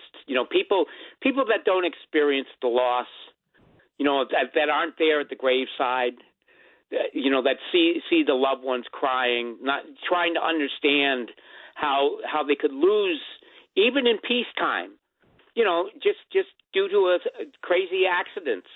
That the engine blew up on the airplane that killed my friend Steve. And like I said, I flew in the airplane the day before. So it just, when you have tragedies like that, I guess at least for us, for people who have experienced it, I could never say Happy Memorial Day. Maybe it's just me. I just can't look at it that way. Well, I want you, Joe, also to listen to a lifetime caller here to WABC, a valued caller, because he lives in Jackson Heights, Queens. It is the land of AOC, All Out Crazy, Alexandria Ocasio-Cortez, and her mini-me's. So he's always fighting the good fight. He's called in frequently. He's oftentimes extraordinarily cogent, and he doesn't go on and on. But he, too, BJ, while talking to Rita Cosby on Friday before I came on the air to take everyone to the break of dawn, he also came to that Cousin Brucey thought process in terms of wishing people a happy Memorial Day. Let's go to BJ, line 4. BJ, your thoughts. So, I'm really not liking, by the way, happy Memorial Day to everybody. Oh, thank you. And it's an important day to honor those who have made the ultimate sacrifice for our freedom, and for our freedom to vote and express ourselves. Yeah, I agree. And don't forget those who gave their life for freedom and served our country, because we wouldn't be worrying about it if they weren't there for us. So anyway. Absolutely. Thank you, BJ, for saying that. Thank you. So there you go, Joe. BJ basically has settled into that same position. Now, these are two guys who grew up as baby boomers, as I did. They learned about the solemn nature of the Memorial Day commemorations, wreath layings, and attendance at cemeteries, and also the parades that follow. And yet they seem to be moving in a direction that you can say Happy Memorial Day. But all I would say is I don't think either of those two people have ever had to give the flag that was just folded off the coffin of my friend to his fiancée and say on behalf of the grateful nation, please accept this flag as a symbol of our nation's appreciation for your loved one's honorable and faithful service. I just don't think those people have done that. And I understand that the hurt will follow you into your grave someday. You can never extract it. You can never erase it. It is as real to you today as it was when you first heard of the demise of your comrades. And it is all part of that effort that so many have made to preserve our freedoms, to provide us with a security, protective sort of, what can I call it, insulation, without which we could never exist in the manner that we do or be able to express ourselves in the way we do, especially here on Talk Radio where we're so opinionated. So I salute you, Joe, for keeping the memories of your comrades alive, but more importantly, promoting to those that are trying ever so slowly to change the nature of the Memorial Day holiday. I think only because of the solemnity of it, they feel that we need to sort of do both. And I would side with Joe, and I would side with the old school way of looking at the Memorial Day weekend. Let's go to Bobby, who's calling from Jersey City. Your turn to be heard here at WABC, Bobby. Good morning, Curtis. Thank you for taking the call. Just a respectful shout out to all the veterans who lost their lives protecting this great nation. Personal shout out. I was 4 years old. My cousin Chester Butchie Jarmolinsky, a recon Marine radio operator, got killed in Vietnam. I still remember it. I was 4 years old. A terrible tragedy for my family.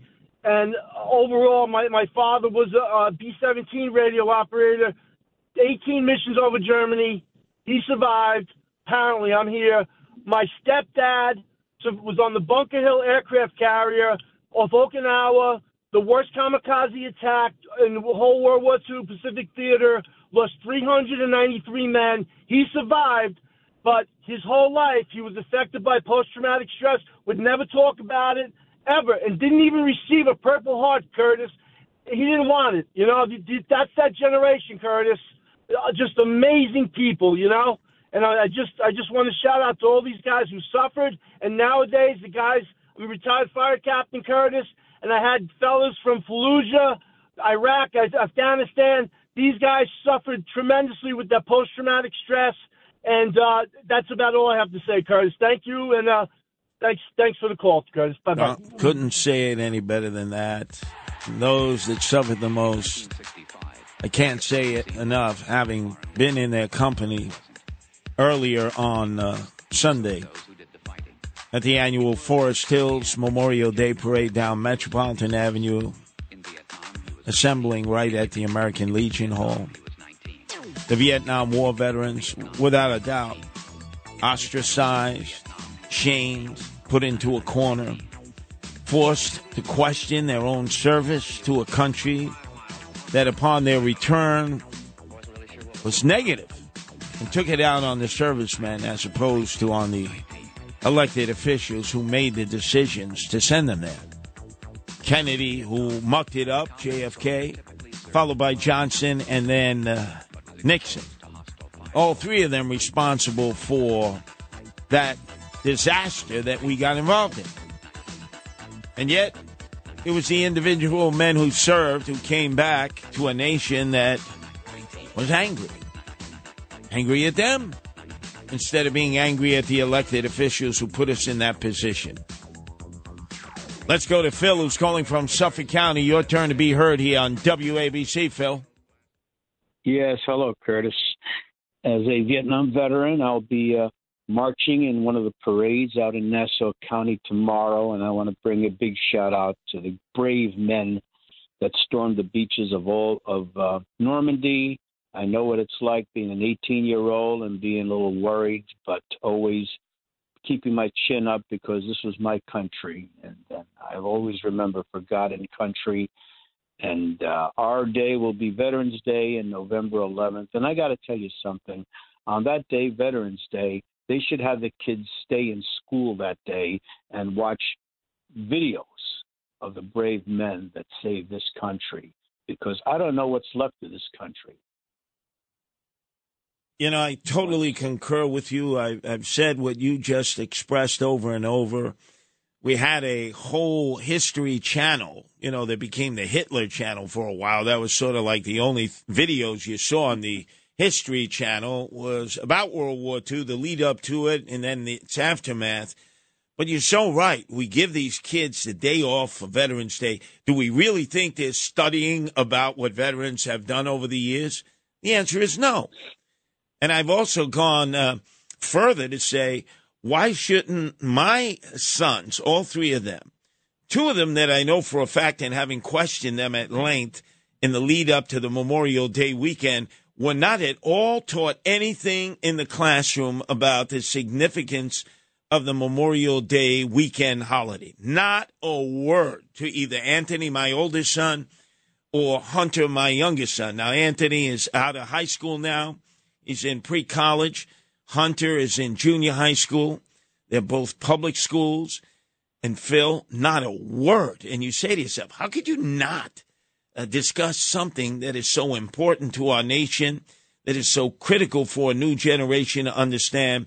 And as you said, if you simply want to put a 72-inch flat plasma screen TV in a classroom for a day and just run some of the old films of the History Channel, or have some of the veterans come in from the American Legion, their auxiliaries, veterans of foreign war, their auxiliaries, Jewish war veterans, their auxiliaries, come in and actually talk to the classes. And sometimes you'll find, surprise, surprise, that the veteran visiting your class actually himself, many decades before, went to class in that class and sat in your chair as you're learning there.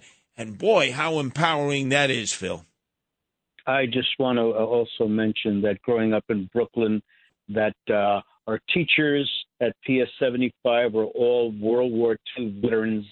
They taught us, you know, they gave us a great education. And we always knew a cousin or an uncle or a father that fought in World War II. You look at the kids today, they don't know. They don't have that history. They don't know somebody that's been in the war fighting for their country. And I just want to bring back the greatness of this country. And I'm happy for you, your program, and others on WABC that still point out that this is a great country because of the men that are fighting today to keep us free. And absolutely, that's all I want to Phil. say. You have said it all. You encapsulated it. You've said it as well as I've heard anybody speak on this subject in the last few days in the lead up to the Memorial Day weekend. Yesterday, Sunday, important. Today, Monday, even more important as more of the focus is put on.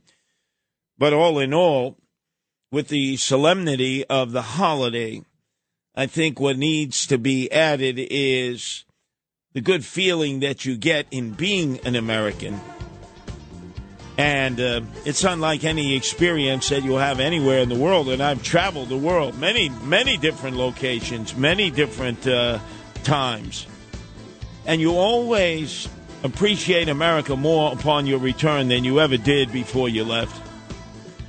You start comparing what goes on in other countries and you say, wow, I took so much for granted. You go over to the United Kingdom, the UK. I don't care if it's in Northern Ireland, Wales, Scotland. I don't care if it's in England itself. You find out you can't even criticize the crown, the royal family. No, there are consequences. You could be arrested for that. You could be put up in the London Tower. Maybe it's off with your head. Other countries also have a limit. They don't even call it free speech. They call it expression.